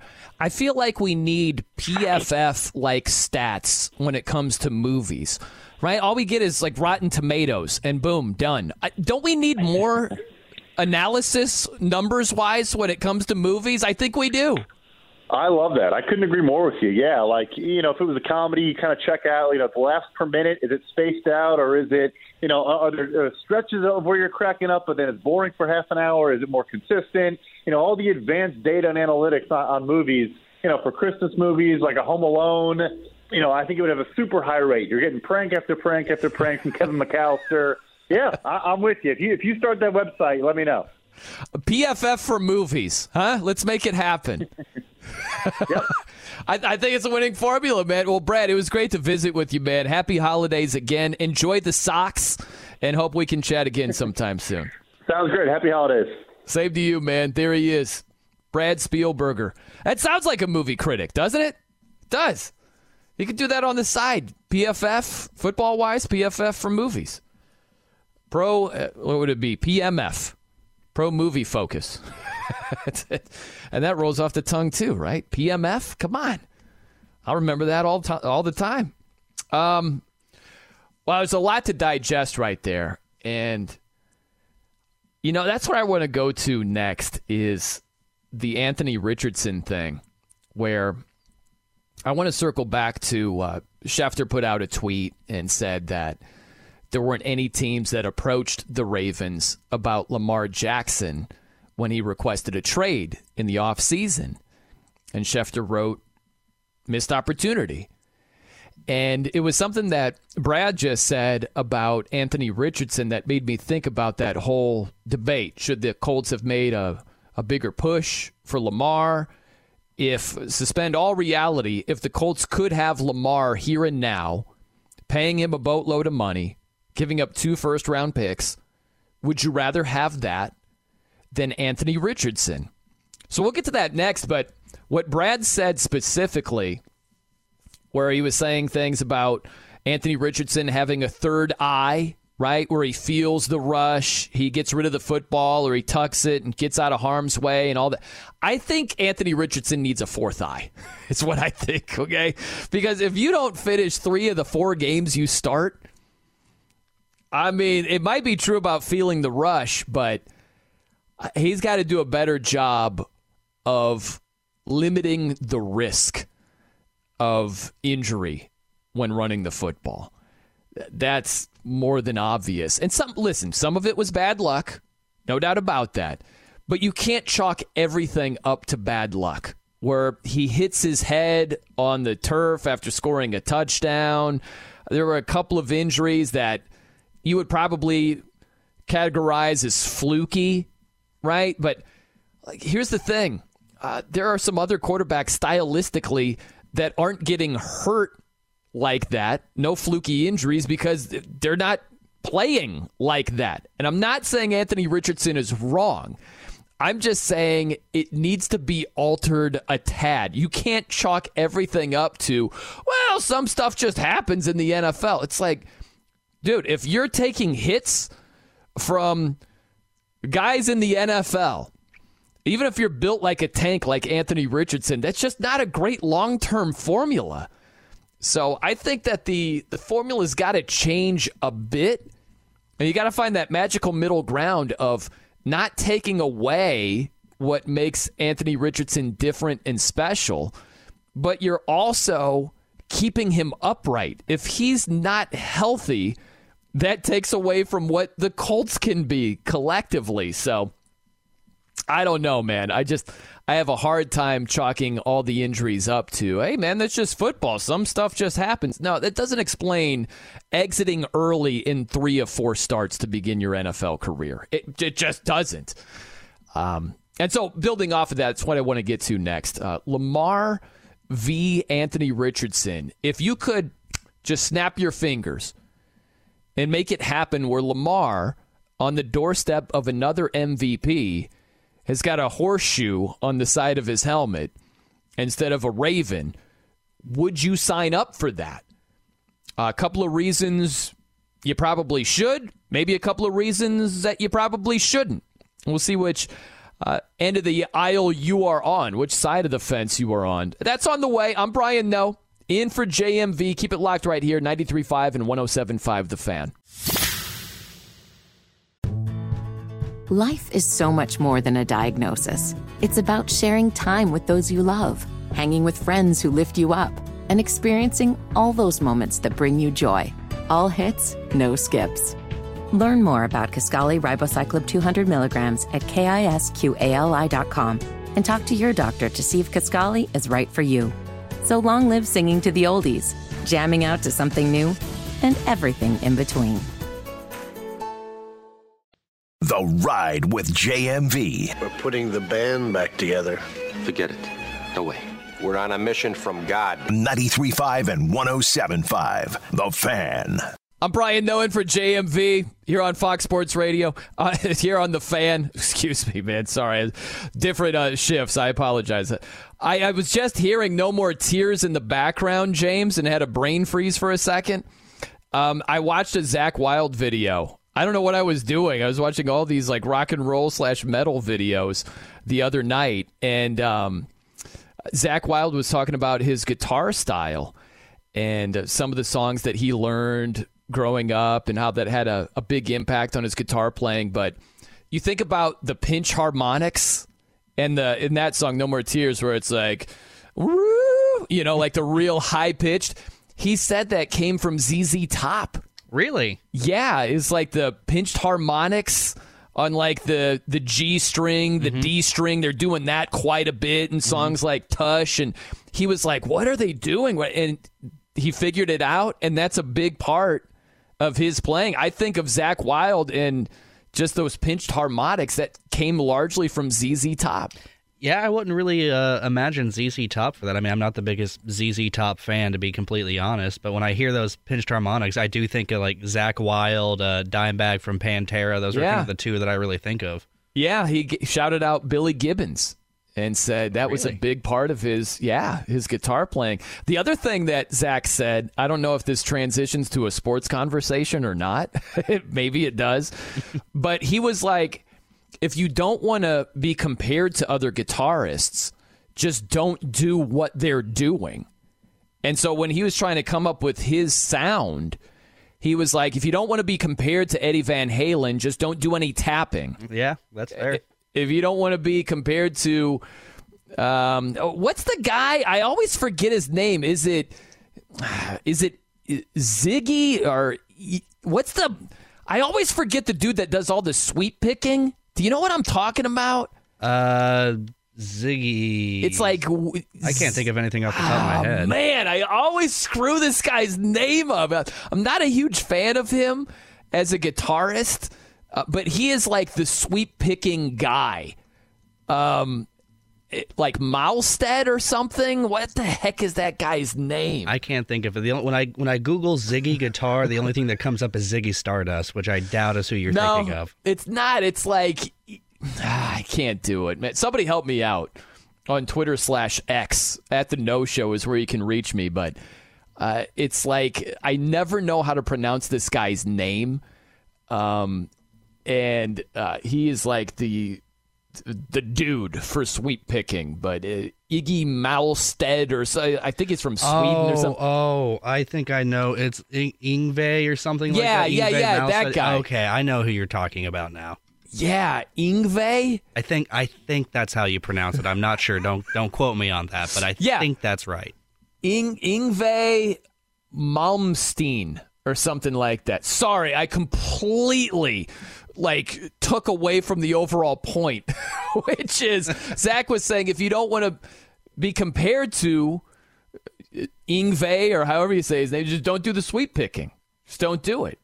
Oh, so it's spelled, I think, Yngwie Malmsteen. No wonder that Malmsteen. Yeah, no wonder that didn't come up during a very quick Google search of I need this name now, and nothing. I could not find anything. I was not close on the spelling on that.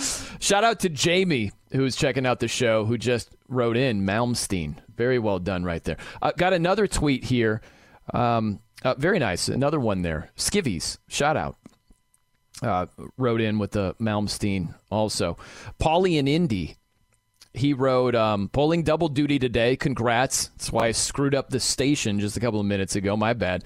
But also wrote, that's either the reason for your sports memory loss or your college partying days.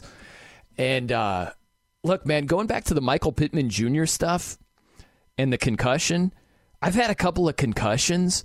Maybe that's the reason my memory is either laser focused, like I remember details, or it's like, yeah, I got nothing. I don't remember anything as far as that goes. How many concussions do you have on the list there throughout your time here on Earth, James? I don't think I've ever had a concussion. I've managed to avoid them. You know what? Goodbye, you. Very good. They are freaking weird. I'll tell you a couple of very quick concussion stories. So I was a kid. I was surfing while sledding. Not a great combination right there, but I was doing great. I was going down a hill right next to my mom's house when I was growing up, slid all the way down to the street. Then I lost my balance. Then I hit the street. Then my friend wheeled me back to my house in my sled, rang the doorbell, and was like, Mrs. No, like Brian had an accident or whatever he said. I woke up in bed. I don't know, hours later. I know it's a bad thing. You're not supposed to sleep, but I was just knocked out. Mm-hmm. I just completely knocked out. Not good. I was also a kid. I will not give the recipe, but we're making each other faint. We're being stupid kids. And I literally said, it's not going to work. And everybody, we had like a safety net system. All the kids were there. They would catch you if you fainted. I said, it's not going to work. Everybody turned their head. And then I fainted. and then I hit the ground, right? And I was seeing stars, James. Stars. Then I went to football practice. This is in grade school, yet again. First hit of football practice, it was like those old school TVs. When you turned it off, the picture just kind of went like straight. It sunk into the middle of the TV. Mm-hmm. That sort of thing. That's sort of what happened with me, except I was instantaneously clear. Right? Like from falling, I was foggy and seeing stars.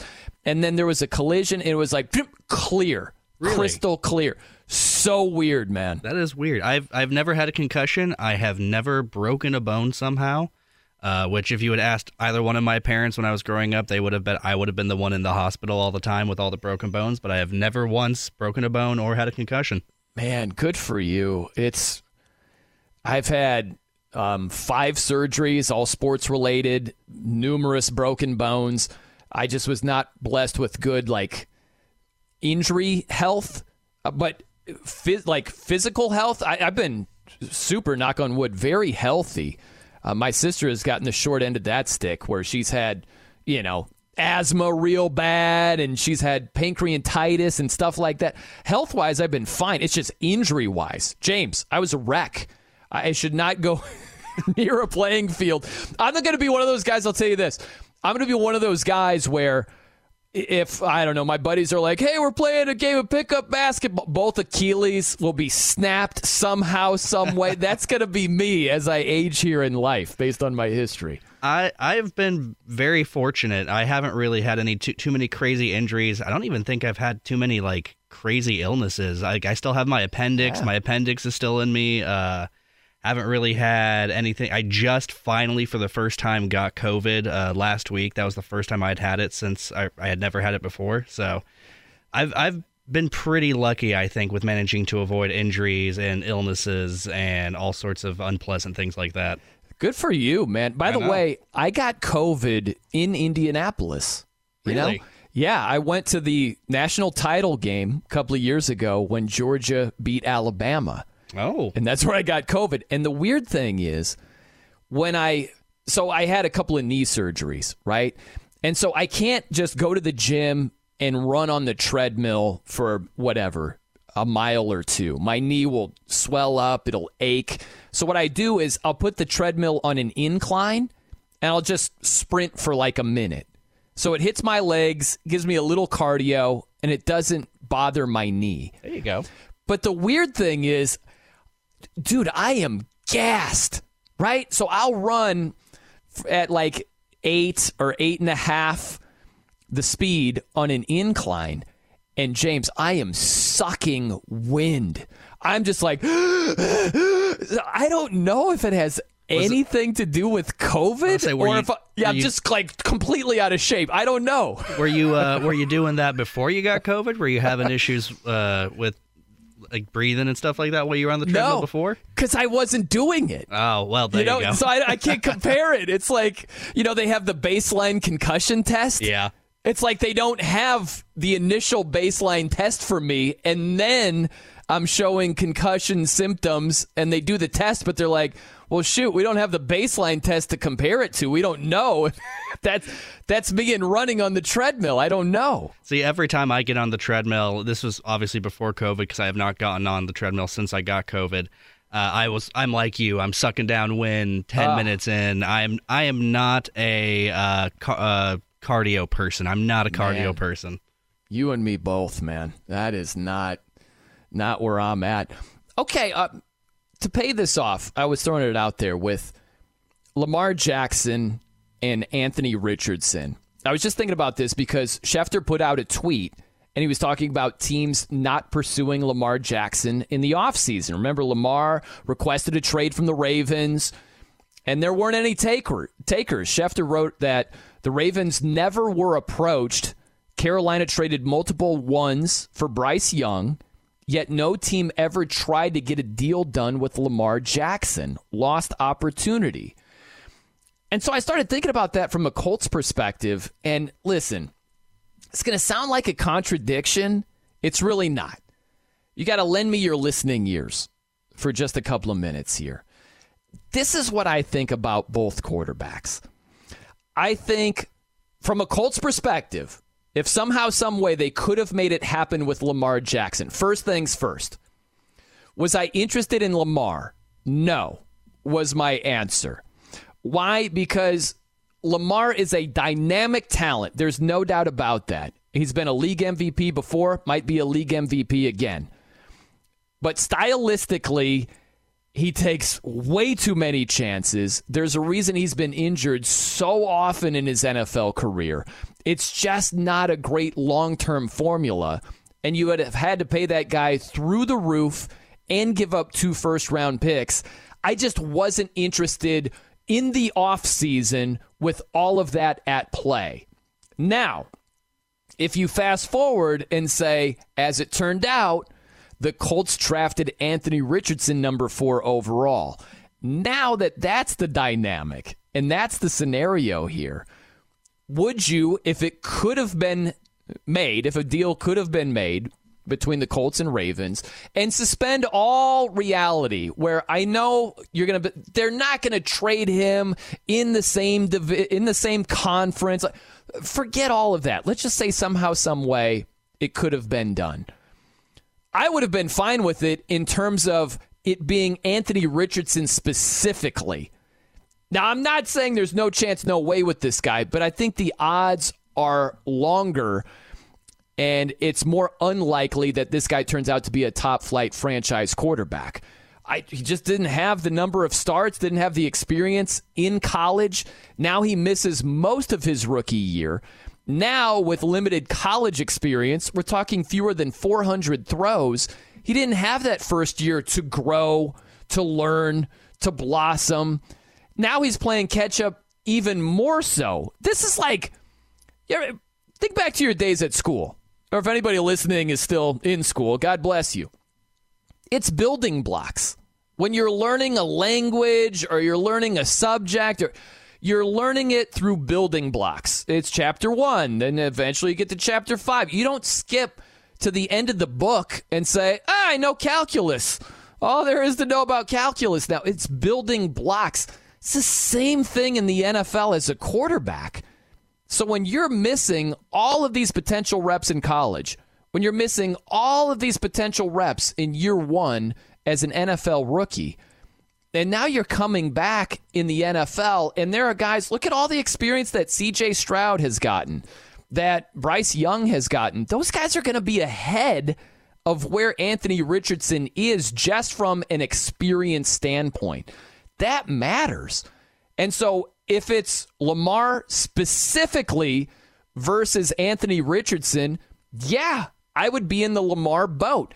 And I understand that the Colts were in rebuilding mode. Fully understand that. But the thing I would push back and say is the Colts aren't expecting to be rebuilding forever. It can happen pretty fast. Look at the Texans. Were the Texans thought to be even a playoff team this year? No way. No, they had the number 2 overall pick. They were a train wreck. And now they're on the doorstep of being a playoff team, and C.J. Stroud's missed the last 2 games. It can happen fast, and even though the Colts roster has noticeable holes, the Colts might have not been a Super Bowl contender this season had they made a move for Lamar Jackson, but they're not expecting to be in rebuilding mode over the course of his contract, right? Like year 4, we're still in rebuilding mode.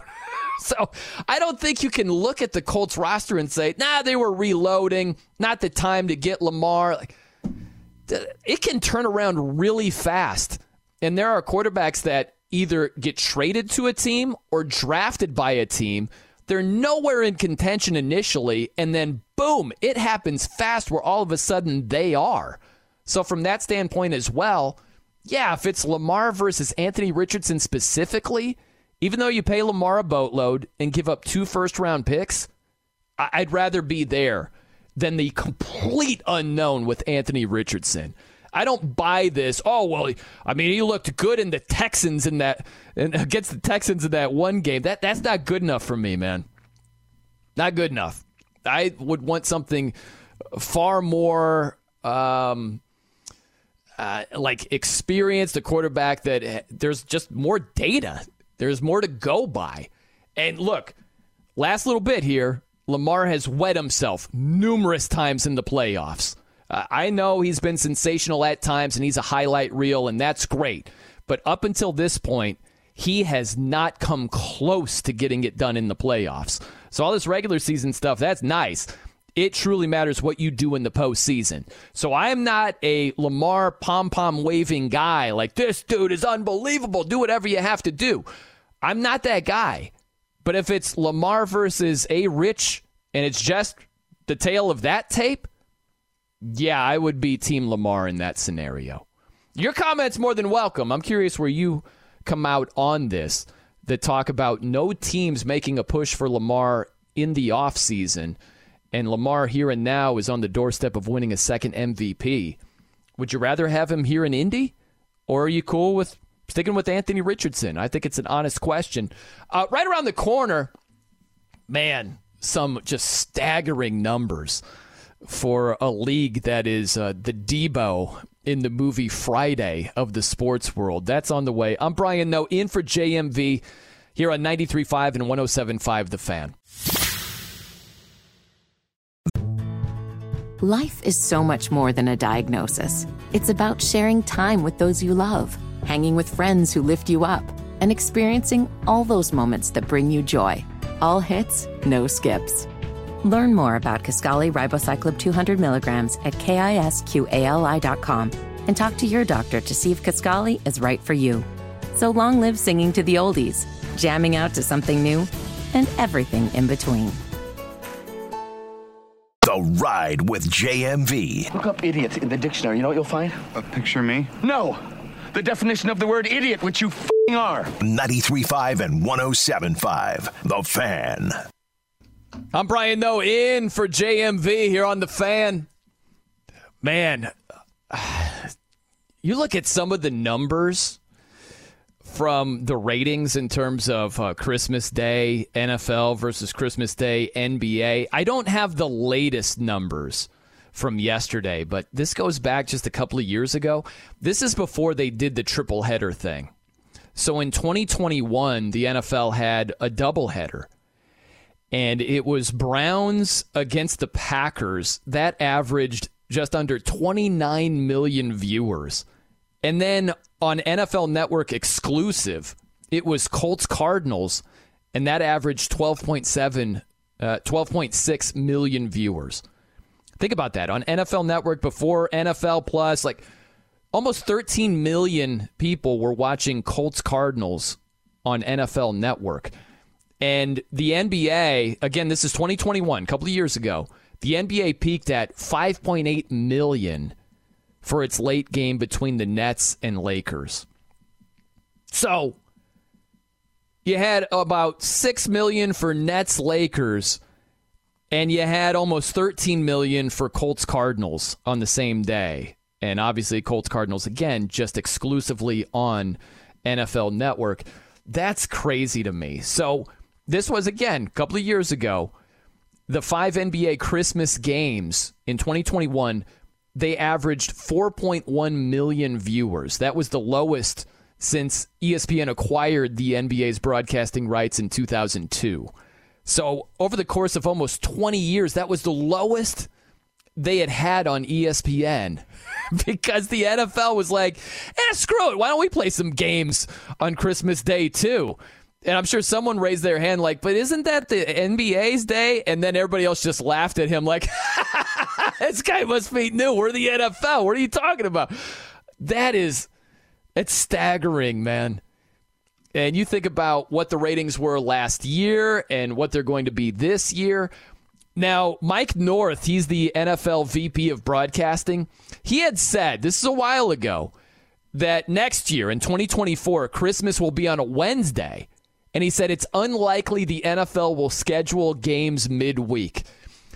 I would like to call his bluff because I don't think there's any way the NFL doesn't schedule at least a game on Christmas next year, even if it's on a Wednesday. They've had too much ratings success. I wouldn't be surprised if it's a doubleheader. I don't see it being a tripleheader, but I just don't see the NFL like, it's our bad luck. It's on a Wednesday this year.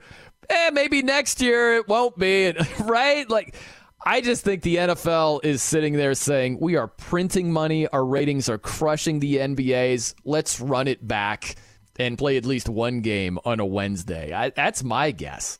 But, wow, goodness. All right, plenty to get to. Coming up next, some good news regarding the Colts' playoff quest. There's a team in their way, and some favorable Colts news as far as their chances go. I'm Brian Noe in for JMV. Keep it locked right here on The Fan. Life is so much more than a diagnosis. It's about sharing time with those you love, hanging with friends who lift you up, and experiencing all those moments that bring you joy. All hits, no skips. Learn more about Kisqali Ribociclib 200 milligrams at KISQALI.com and talk to your doctor to see if Kisqali is right for you. So long live singing to the oldies, jamming out to something new, and everything in between.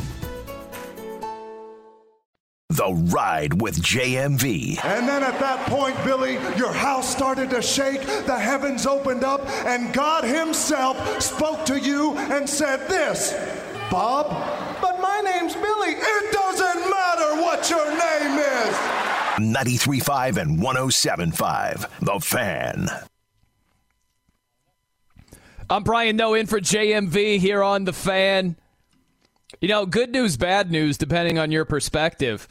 James, the last time we did a show together, when I was filling in for JMV, I looked it up in my notes. All the way back to June 19th. Really? It's been that long. Right? It's been pretty long. And remember we talked about, hey, next time we're doing a show together, we're bringing in our guitars and we're just trading metal riffs left and right. I'm visiting in South Bend, in my hometown. No axe, no amp, right? So that's not going to work. So we'll have to rain check it. Now, depending on your perspective, like I said, some people would be like, it's the day after Christmas. Maybe not the greatest time to be busting out your Slayer riffs right now, you know? So maybe it worked out okay this time. I don't know. I don't know, man. The day after the Christmas seems like the perfect time to whip out some Slayer riffs, in my opinion. Too many Christmas carols, right? You ready to turn the page, that sort of thing? I'm so sick of Mariah Carey right now. I would just anything heavy is what I'm after right now. That's funny. You know what? New Year's resolution. So I'm going to get back to playing guitar every day. I had this, I don't know what it was in my right arm. It was like an elbow thing, some sort of tendinitis. Dude, again, the injuries with me, it's remarkable what I've been able to do injury-wise while not doing anything that you'd be like, oh, you were bench pressing 400? No wonder it wasn't anything like that. It just started going wrong. I don't know what was going on. But it's better now, James, every day. Every day I'm picking up the axe. Well, there you go. Yes. That's something I should probably get back into. I haven't been playing nearly as much as I want to. Yeah.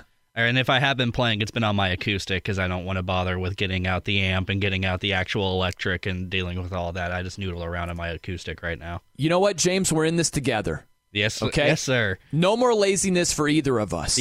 We're gonna stop making the excuses, and we're gonna be both real Guitar Hero shred masters here in 2024. We're gonna be shredding it up like Eddie Van Halen.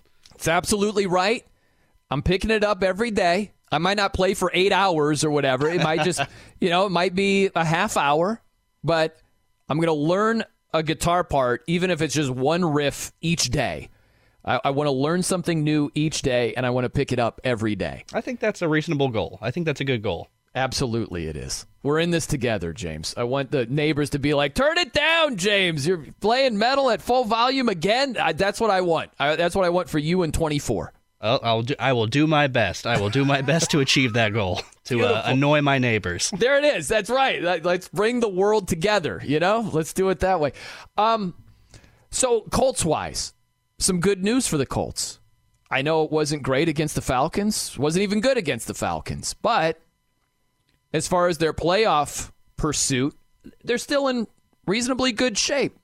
So they're still in the playoffs right now. They are 7th in the AFC. And the remaining path, they're at home both games. They take on the Raiders, and then they have that last game of the season against the Texans. So not the easiest path, but one thing that could end up helping them out, potentially, is where Jacksonville is right now. The Jags are coming undone.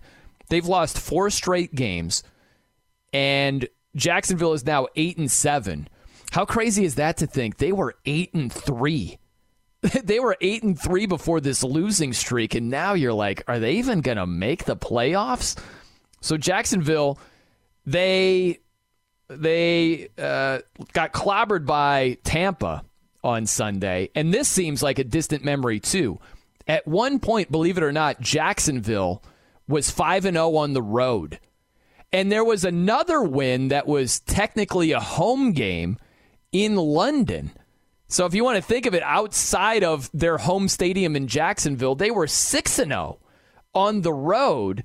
They were the last unbeaten team on the road. And their last couple of games away from Jacksonville, they got obliterated by Tampa on Sunday. And then they lost at Cleveland when Trevor Lawrence is throwing 3 interceptions. And so Jacksonville, who has the same record as the Colts, if they end up losing, let's say, on the road against Tennessee, I could see that happening in Week 18.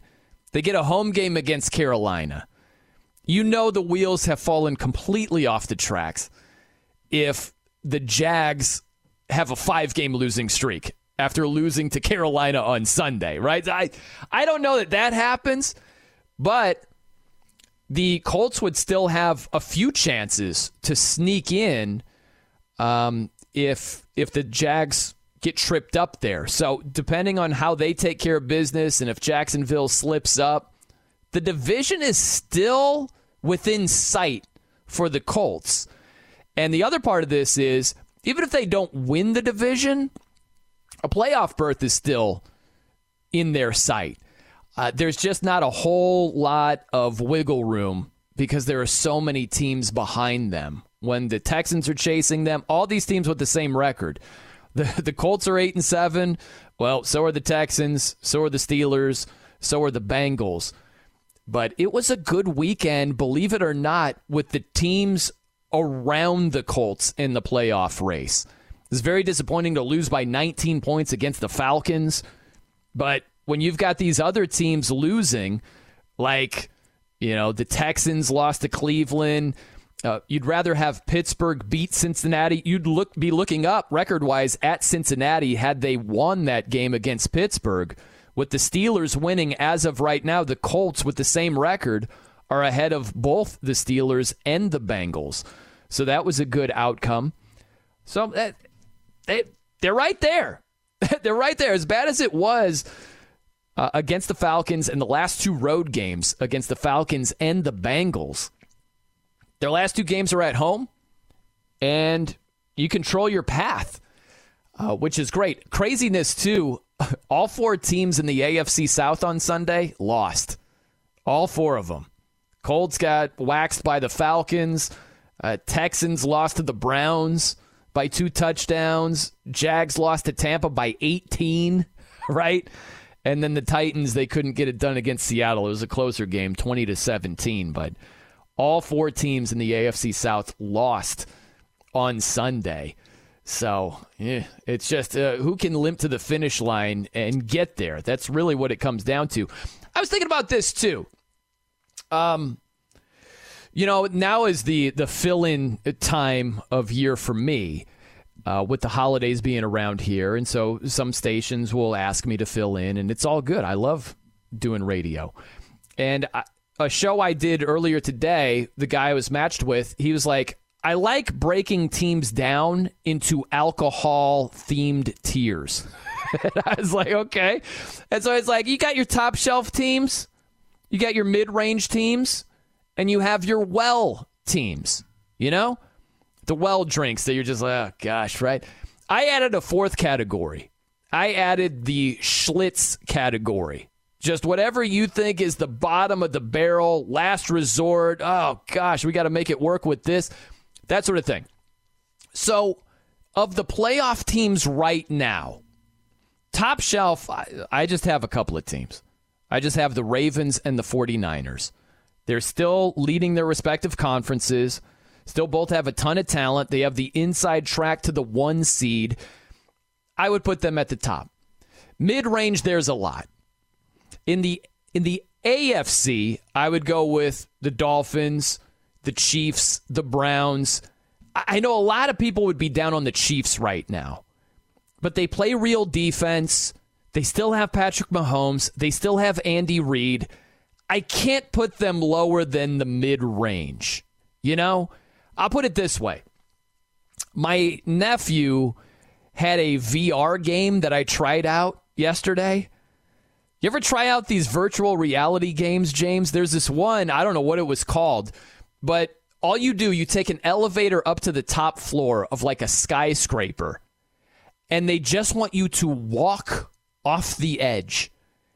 And in your head, you're like, this isn't real. It doesn't matter. It's not real whatsoever. Just take a step. It's just in your head. But your entire body is like, no, don't do it. This is not good. This is not what we should be doing. My hands are sweating. Like, it was just this weird feeling. That's how I feel about just completely writing off the Chiefs. I have the sweaty palms. But it's Mahomes and Andy Reid, and I'm not picking them to win the Super Bowl. I'm not picking them to get to the Super Bowl, but I can't write them off and put them in like the Schlitz or well category because they play real defense. And it was a fluky 7 seconds against the Raiders where they allowed 2 defensive scores. It was fluky against the Bills where they just can't line up right. I can't write them off. So I feel like I'm playing the VR game where I'm supposed to walk off the edge if I'm thinking about writing off the Chiefs completely. That's where I'm at. In the NFC, in my mid-range, I would have the Eagles, Cowboys. I'd even put the Rams there and the Lions.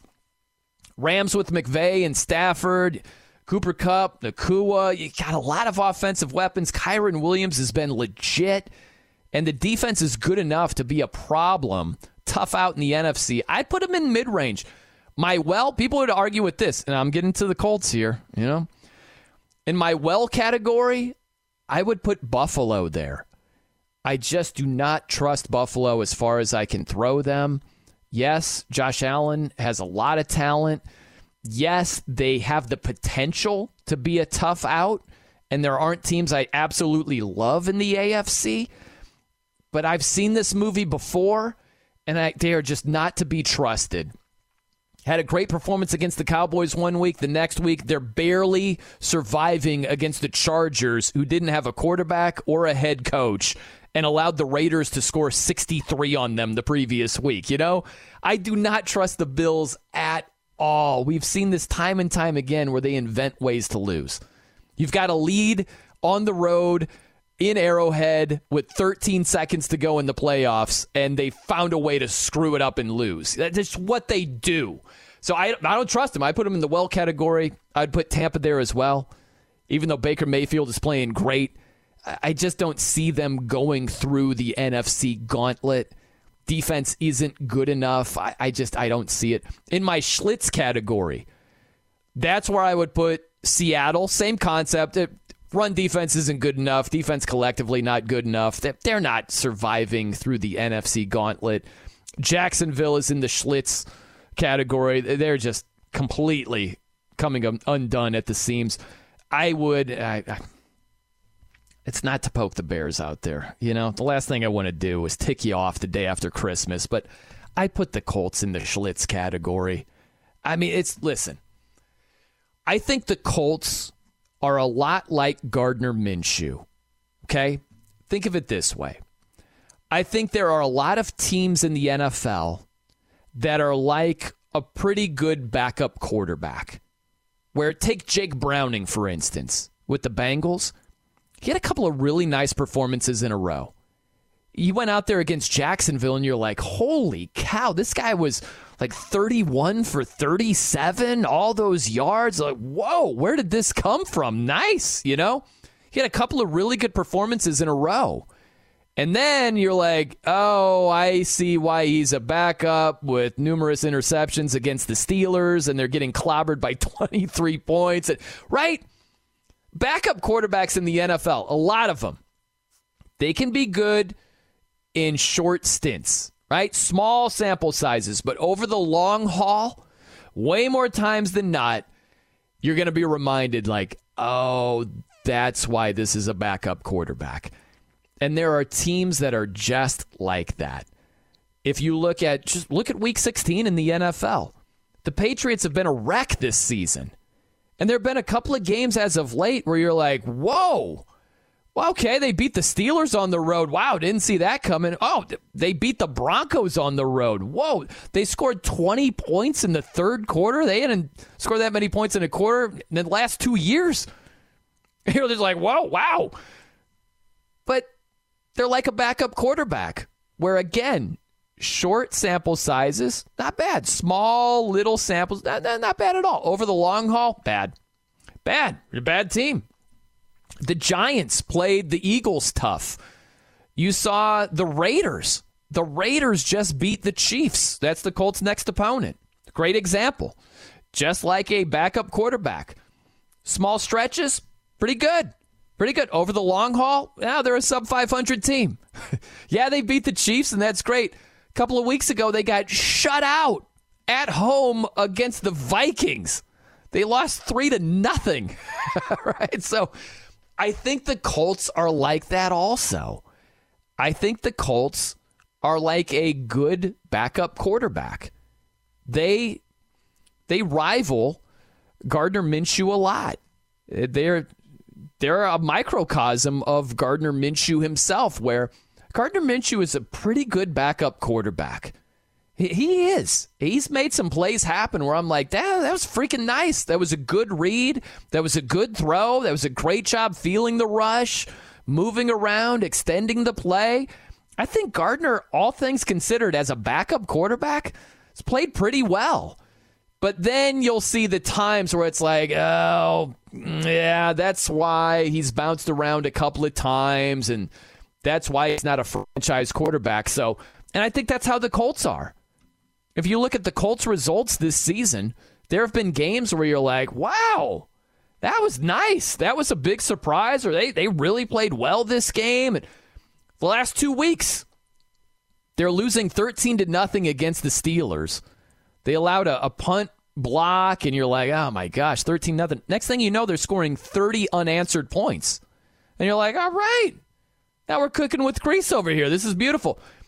And then on Sunday, they're getting smacked around by the Falcons. And I know that they're down a couple of guys. They're missing Michael Pittman Jr. Hey, welcome to the NFL. This is what happens, okay? And even though you're missing a couple of guys, you still have to find a way to at least keep it a close game against an opponent like the Falcons. There's no excuse to only score 10 points and to lose by 19 and give up over 400 yards of total offense to a Falcons team where 6 times they've been held under 300 yards. There's no excuse for that. There's no excuse for not being able to run the ball more effectively and play with more consistency. They got manhandled in the trenches on the offensive side of the ball. There's no excuse for that. So I just think that, listen, there are a lot of good signs. Shane Steichen has shown that he can make a lot work with some deficiencies roster-wise. That's a great sign going forward. We talked to, from Pro Football Focus, we talked to Brad Spielberger last hour. And he told me, he was like, if you look at the Colts on a play-by-play basis, on a drive-by-drive basis, not the greatest, but they're consistently scoring 20 points, which is a great sign going forward. I look at that more positively than negatively. So there are things to take from this season and say, look, man, on the heels of what they did last year, to lose their starting quarterback, you thought this was going to be a completely rebuilding season with Anthony Richardson. You were going to take your lumps. But instead, on the heels of a 4-12-1 season, to be 8-7 and on the doorstep of a playoff berth, all things considered, that's pretty good. But again, like a backup quarterback, they will show that short sample size, pretty good. Certain results, certain performances, really good. Other performances, yikes, right? That is the characteristic of even good backup quarterbacks, where more times than not, there's a tap on the shoulder, and it's like, hey, this magic carpet ride, yeah, it's coming to an end right now. That's how I see it. But with all that being said, be a lot of fun for the Colts to sneak into the playoffs. And can you imagine that would be the matchup right now? Colts would be at the Dolphins. You sign up for that in wild card weekend in a heartbeat. You know, bring them on. Let's see what happens. But yeah, I think, listen, the way this season has unfolded for the Colts, way more positives than negatives. And it can be frustrating when you get revved up. You know what I mean? It's really easy. We've all done that at one time or another as NFL fans, where you might head into a season and you're like, yeah, you know, I'm not expecting great things. The roster leaves a lot to be desired. It's this guy's first year. It's yada, yada. I'm not expecting great things. And then all of a sudden, they're doing a lot better than you expected. And then they might win 4 games in a row. They might rattle off, 5 out of 6 wins. And you're like, wow, man, we're 8-6. Okay. All right. I see him. And then it's like tap on the shoulder. Yeah. Like a backup quarterback, they lost to the Falcons by 19. I feel like that's where the Colts are. And that's the way the league is. That's what separates the good teams from the great teams. That's what separates the good quarterbacks from the great quarterbacks, is that consistency. I'll see it in games. If we're speaking completely honestly, if you just look at quarterbacks in the NFL, even the guys that you would say, man, I just can't trust him or he's bad, every single one of them will have a couple of throws a game where you're like, that was freaking nice. That's why he's an NFL quarterback. And then those same quarterbacks that you say they leave a lot to be desired or they're bad, they will have a couple of throws where you're like, that's why he's bad. That's the way it goes, man. And I think it works the same way with teams. I think we get conditioned to thinking you're either one thing all the time or you're not. The truth is, even the bad quarterbacks can make some throws and make some plays where you're like, that was unbelievable. There was a great highlight of Sam Darnold with the Jets, and he did not do well, all things considered, in his Jets tenure, right? But there was a play where Sam Darnold, he felt the rush, he escaped, he moved around, he threw on the run. It was a dime right on the money, huge play for the Jets. And you're like, that was a highlight reel play. There are a lot of these guys that are capable of doing those things. They just can't do it consistently. And that's the way it works with teams as well. And I think that's where most of these teams in the AFC South are. That's where Jacksonville is. That's where the Colts are. That's where the Texans are. The interesting twist of this turns into when it comes down to an any given Sunday scenario, even in the playoffs, some of these backup quarterback teams are capable in a 60-minute ball game where anything can happen with turnovers and random shenanigans. I want to see, and there aren't teams just towering ahead of all the others. If you look at the AFC, I like the Ravens. They aren't towering over everybody. You know, who do you trust the most? Do you trust the Dolphins? Do you trust the Chiefs? Do you trust the Jags or the Browns? Who do you trust? Who can be trusted? So just like a backup QB, maybe it's their day. You know, I think you could get some random results in the playoffs this year. And so that's the flip side of it. When I'm sitting here telling you, hey, you're going to be reminded over the long haul, there's a reason why this is a backup quarterback. There's a reason why this is the equivalent, and it's a backup team, if you will. It can swing the other way. And when you're not playing an all-world opponent, I think we could be in store for some major upsets or some results where you're like, man, I did not see that coming at all whatsoever. By the way, while we're talking about the 1 seeds and the Ravens, can we do this? I want to spin it back to Indianapolis for a second. Did you see Lamar at the beginning of that game? He's buying time. He's rolling to his left in the end zone. And an official just lost his balance and fell. And he tripped Lamar, who threw the ball away, but it didn't get back to the line of scrimmage. It's intentional grounding, penalty in the end zone. It's a safety. The Niners were spotted 2 points because an official just couldn't keep his balance. I've never seen that before. This is what I want to do. And I'm dead serious about this. I want a scouting combine for officials. That's what I want. Just like with the players coming out of college, they go to Indy and they do all the drills and all that. That's what I want for officials. And that guy looked like more so a better athlete than a lot of the officials out there. How do we have this consistently? Where it's like the guy over the middle, maybe 10 yards on the defensive side of the ball, back of the line of scrimmage. How is that the least athletic official on the field? How do we have this? How? How do we still have officials potentially in the way of plays who can't move laterally, forward, or backwards? How? I want the scouting combine for officials. Maybe we eliminate a few drills. I don't need to know what they bench press, how many times they're repping out 225 or whatever the equivalent for an official is. We whittle it down to 185 or 135. I don't know. But I want to see some agility drills, something.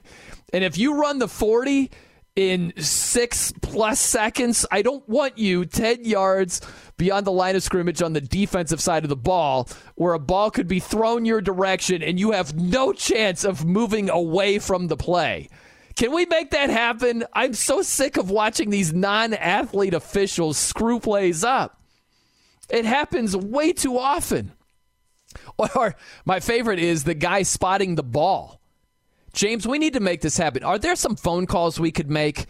Do you have a guy in the league office or someone that runs the combine in Indianapolis where we can get this going? We've got Rich Eisen running the 40. Can't we get officials doing the same thing? The guy spotting the football has to be athletic. I'm not asking him to be Lamar Jackson, but he's got to be able to hustle up and spot the football quickly where you're not like, why is Gramps trying to spot the ball? Why do we have this guy, one, employed, but two, employed for that specific role? Like, there's got to be a less athletic spot on the officiating crew for that guy, right? I feel like that's where we are right now. I feel like that's where it is. Okay. I'm going to take a deep breath. That was therapeutic, you know? If you have anything you need to get off your chest, feel free to hit me up on Twitter/X at The No Show. If there's anything entertaining, I'll get right to it. But Lamar getting tripped up by an official losing his balance, man. I'm so tired of these officials getting in the way, man. It's crazy. All right, we got a lot more to get to. Let's see, as I roll through my list over here. Oh, we checked that off the list. Ooh, this is good. A Christmas miracle. There was a hope and a wish that came to life. It came true for one lucky person. I'll share the details. This is a head shaker of a story. Like, man, good for that guy. That's on the way. I'm Brian Noe, in for JMV. It's 93.5 and 107.5 The Fan. Life is so much more than a diagnosis. It's about sharing time with those you love, hanging with friends who lift you up, and experiencing all those moments that bring you joy. All hits, no skips. Learn more about Kisqali Ribociclib 200 milligrams at KISQALI.com and talk to your doctor to see if Kisqali is right for you. So long live singing to the oldies, jamming out to something new, and everything in between. The Ride with JMV. Here's Johnny! Don't! David Letterman! Hi, David. I'm Grandpa. 93.5 and 107.5. The Fan.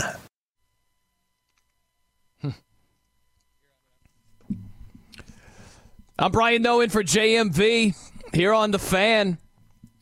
By the way, James, next time the Lambs are in Indy, that's the last time I caught them. But we'll go, man. We'll go. Absolutely. Yeah, Mark Martin can hook us up with backstage passes. Maybe meet the Lambs, you know? I'd be down for that. I know you'd be up for that. And I want to report to Mark and say, you see this guy, James? He's my guy. Great lad, sports radio, and he's been playing his guitar plugged in for the entire year of 2024. That's what I would like to tell him and be telling the truth. You know what I'm saying, James? Oh, absolutely. And I guarantee you'll be able to tell that in full honesty. I'm going to get like you. I'm going to get back on playing the guitar here soon. It's more than I need to be. That's what I like to hear, man. Let's go out to the phones here on The Fan. I love being interactive here. So let's hit it up with Barry first up on The Fan. Barry, what's on your mind, man? Hey, brother. I love hearing you nationally and filling in locally. Well, thanks, Barry. I appreciate that, man. Couple things. Diamond Darrell is the guitar god. Man, you got that right. He was amazing. And you're failing to the sleeper, as much as I hate to say so, but it'd be great for them, Joe Flacco and the Cleveland Browns. Yeah, man, listen, he's got multiple touchdown passes every start. He's just got an interception every start. But mixed with that defense, they've got a legitimate shot to make some noise. Yes, they do. And I kind of like that. I hate it for my Colts. They need to win out, and we need to get our stuff done. But Cleveland's my sleeper. Yeah, you listen, man, with that defense, they've got a shot. They've got a shot to pull an upset. I mean, think about this right now, Barry. If you look at where the playoffs stand right now, Cleveland, they're a 5 seed. They'd be matched up against Jacksonville. I mean, I like them in that matchup. And then moving forward, imagine if they got the Ravens on the road, that being a divisional game, right? That type of matchup. Where, that? Yeah, sure. Yeah, Great I could see matchup. it. Yeah, no doubt. Well, hey, man, happy holidays to you, Barry. Appreciate you checking in, man. Love listening to you. Thanks, man. I appreciate that. Good stuff. Yeah, I think this is the year for, hey, how about the insert the blank team? You know what I mean? Where it's like, here's the question. Do you see a team in the AFC coming from nowhere? Or do you see a team in the NFC more likely coming from nowhere? You know what? I think more people would say, and this is the interesting twist, I think more people would say I could see that happening in the AFC easier than the NFC, because you look at the Niners, they have a lot of talent. That's going to be a tough out. Isn't that an interesting twist where Baltimore went into San Francisco, won the game by 2 touchdowns?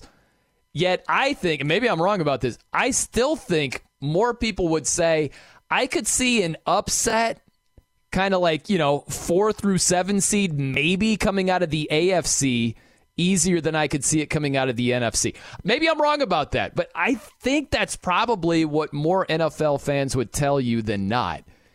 And it's just funny based on the result last night where Baltimore won. Hey, with that being said, let's go back out to the phones. Bill is with us. He's got some thoughts on the Pacers. I want to hear this. Bill, welcome to the Fan, man. What's going on?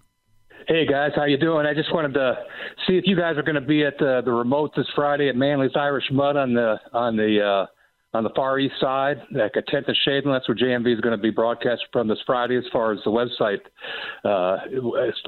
goes. So you guys are going to be out there?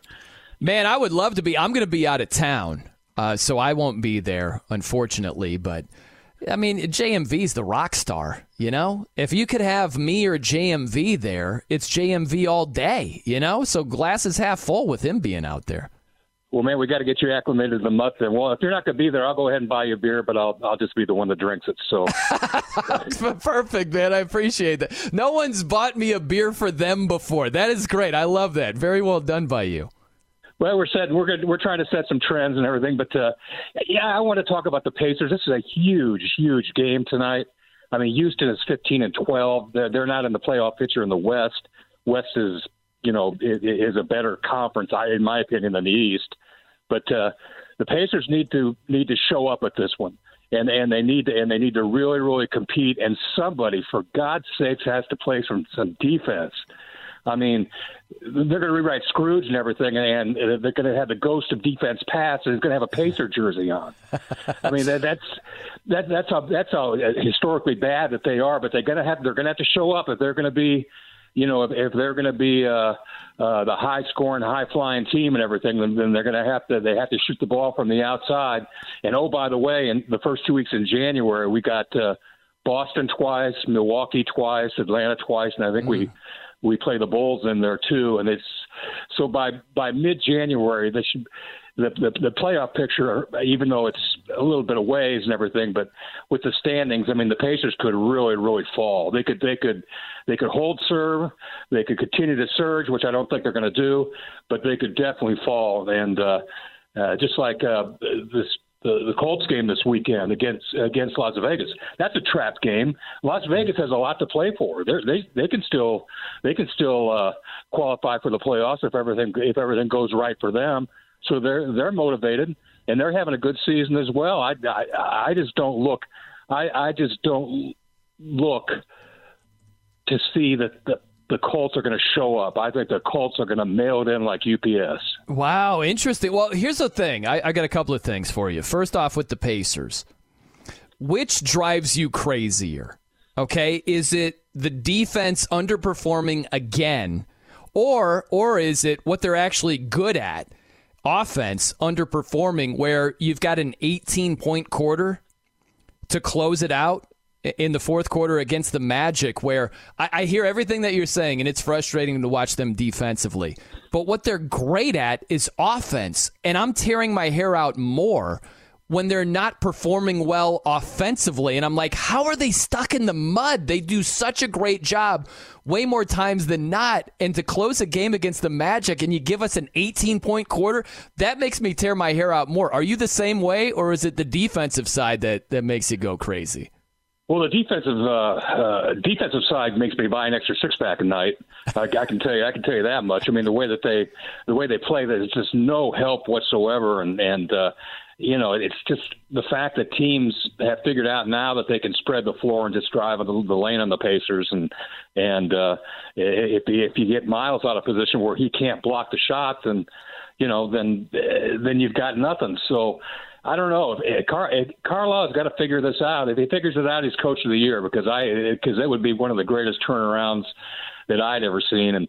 And as far as drafting quarterbacks, I think that what the Colts should do is in 25 they need to draft a quarterback, get him on that 5-year rookie contract, and then you don't really plan on playing him until he's in number 3 year of the contract, and then you just let him go after the 5 years, because you can't afford. We can't.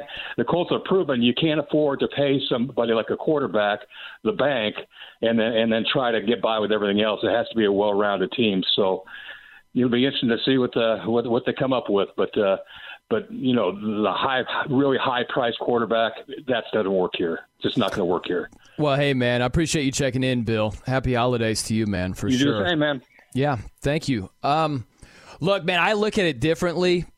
Listen, if you look at teams around the NFL, and there's a reason why they do it this way, when they get an upper echelon quarterback, when they get a legitimate franchise quarterback, they all pay that guy, because the odds are so slim that you're going to be able to find a legitimate franchise-type quarterback on the cheap, on a rookie deal.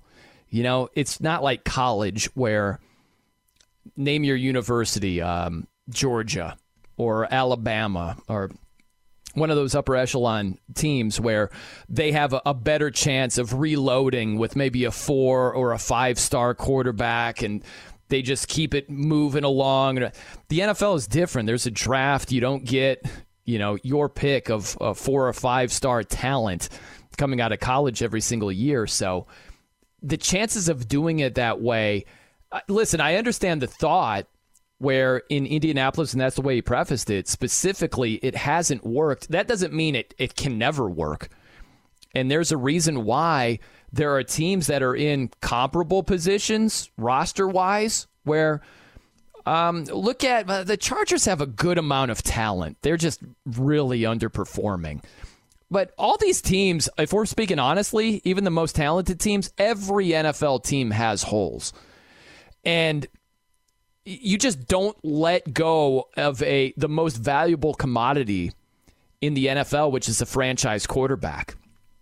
You don't just say, well, let's go cheap and let's try to Brock Purdy this thing. Your odds of finding the next Brock Purdy, even for a couple of years, of giving you like top of the league sort of statistics, your odds are so long. To close the show, I have a miracle. There was a guy who had a parlay. The payout was nearly 10 million to 1. Those were the odds. It was nearly 10 million to 1, and he hit it. And you might look at this, and I'll rattle it off here in a bit, and you're like, okay, yeah, that makes sense. I could see that happening. Yeah, that's actually a really good bet. His odds were nearly 10 million to 1. And I think it can be similar to how we think about quarterbacks, where we think, hey, you know, just go the cheap route, get a guy out of college, milk it for about 5 years, and then find the next guy. That might work for running back, but not quarterback. Like, it's crazy that the Packers were able to do what they've done, or the Colts were able to do what they did, where it goes from Favre to Rodgers. It went from Peyton Manning to Andrew Luck. And yeah, it was cut short, but you're talking about 6 years of really good production, all things considered. There are a lot of teams that are looking at the Colts with great envy to go from an all-timer in Peyton Manning to Andrew Luck. Even that seldomly happens. So to further it and say, yeah, don't trade up and get a guy in the first round. Just try to Russell Wilson third round it or Brock Purdy it. That's so much easier said than done to make that a legitimate approach. Where there's a reason why these quarterbacks, think about this too. I think some teams have screwed it up before, but the Giants didn't even let Daniel Jones go, right? And you could argue they should have, but it just shows you how these teams, they cling on to a quarterback like they're in the ocean with no boat around, and they've got like a floaty that they're just holding on to. That's how teams think of quarterbacks. And there's a reason. I think way more times than not, it's the better way to go. when you have a legitimate guy. It can get dicey when you get your Daniel Jones or that sort of realm. It's like you're not good enough to win a Super Bowl. What are you doing? If that's the boat that you're in, if that's the situation you're in, yeah, I'd look to go back to the draft. But if you've got a legitimate top 10 type guy, no, I don't let that guy go at all. Okay, feel free to check in, man. We still got a little bit of time. Great hearing from you. And I pay this off. The Christmas miracle that has a Colts connection. I'll throw that at you before we get on out of here. I'm Brian Noe, in for JMV. Keep it locked right here on The Fan. The Ride with JMV. I am the cream, the cream of the crop.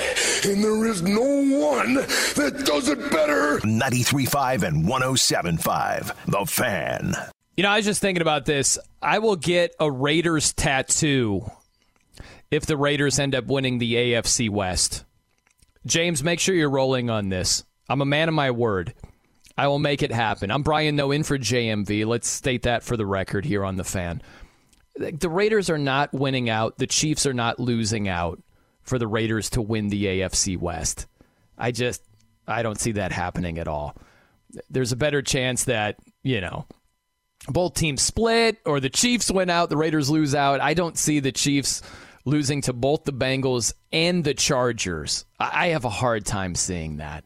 And even the Raiders winning out, they'd have to win against the Colts, and they'd also have to win against Denver, which is not a layup. So you can even choose it, James. You can choose the Raiders-themed tattoo of choice if the Raiders win the AFC West. I will hold you to that.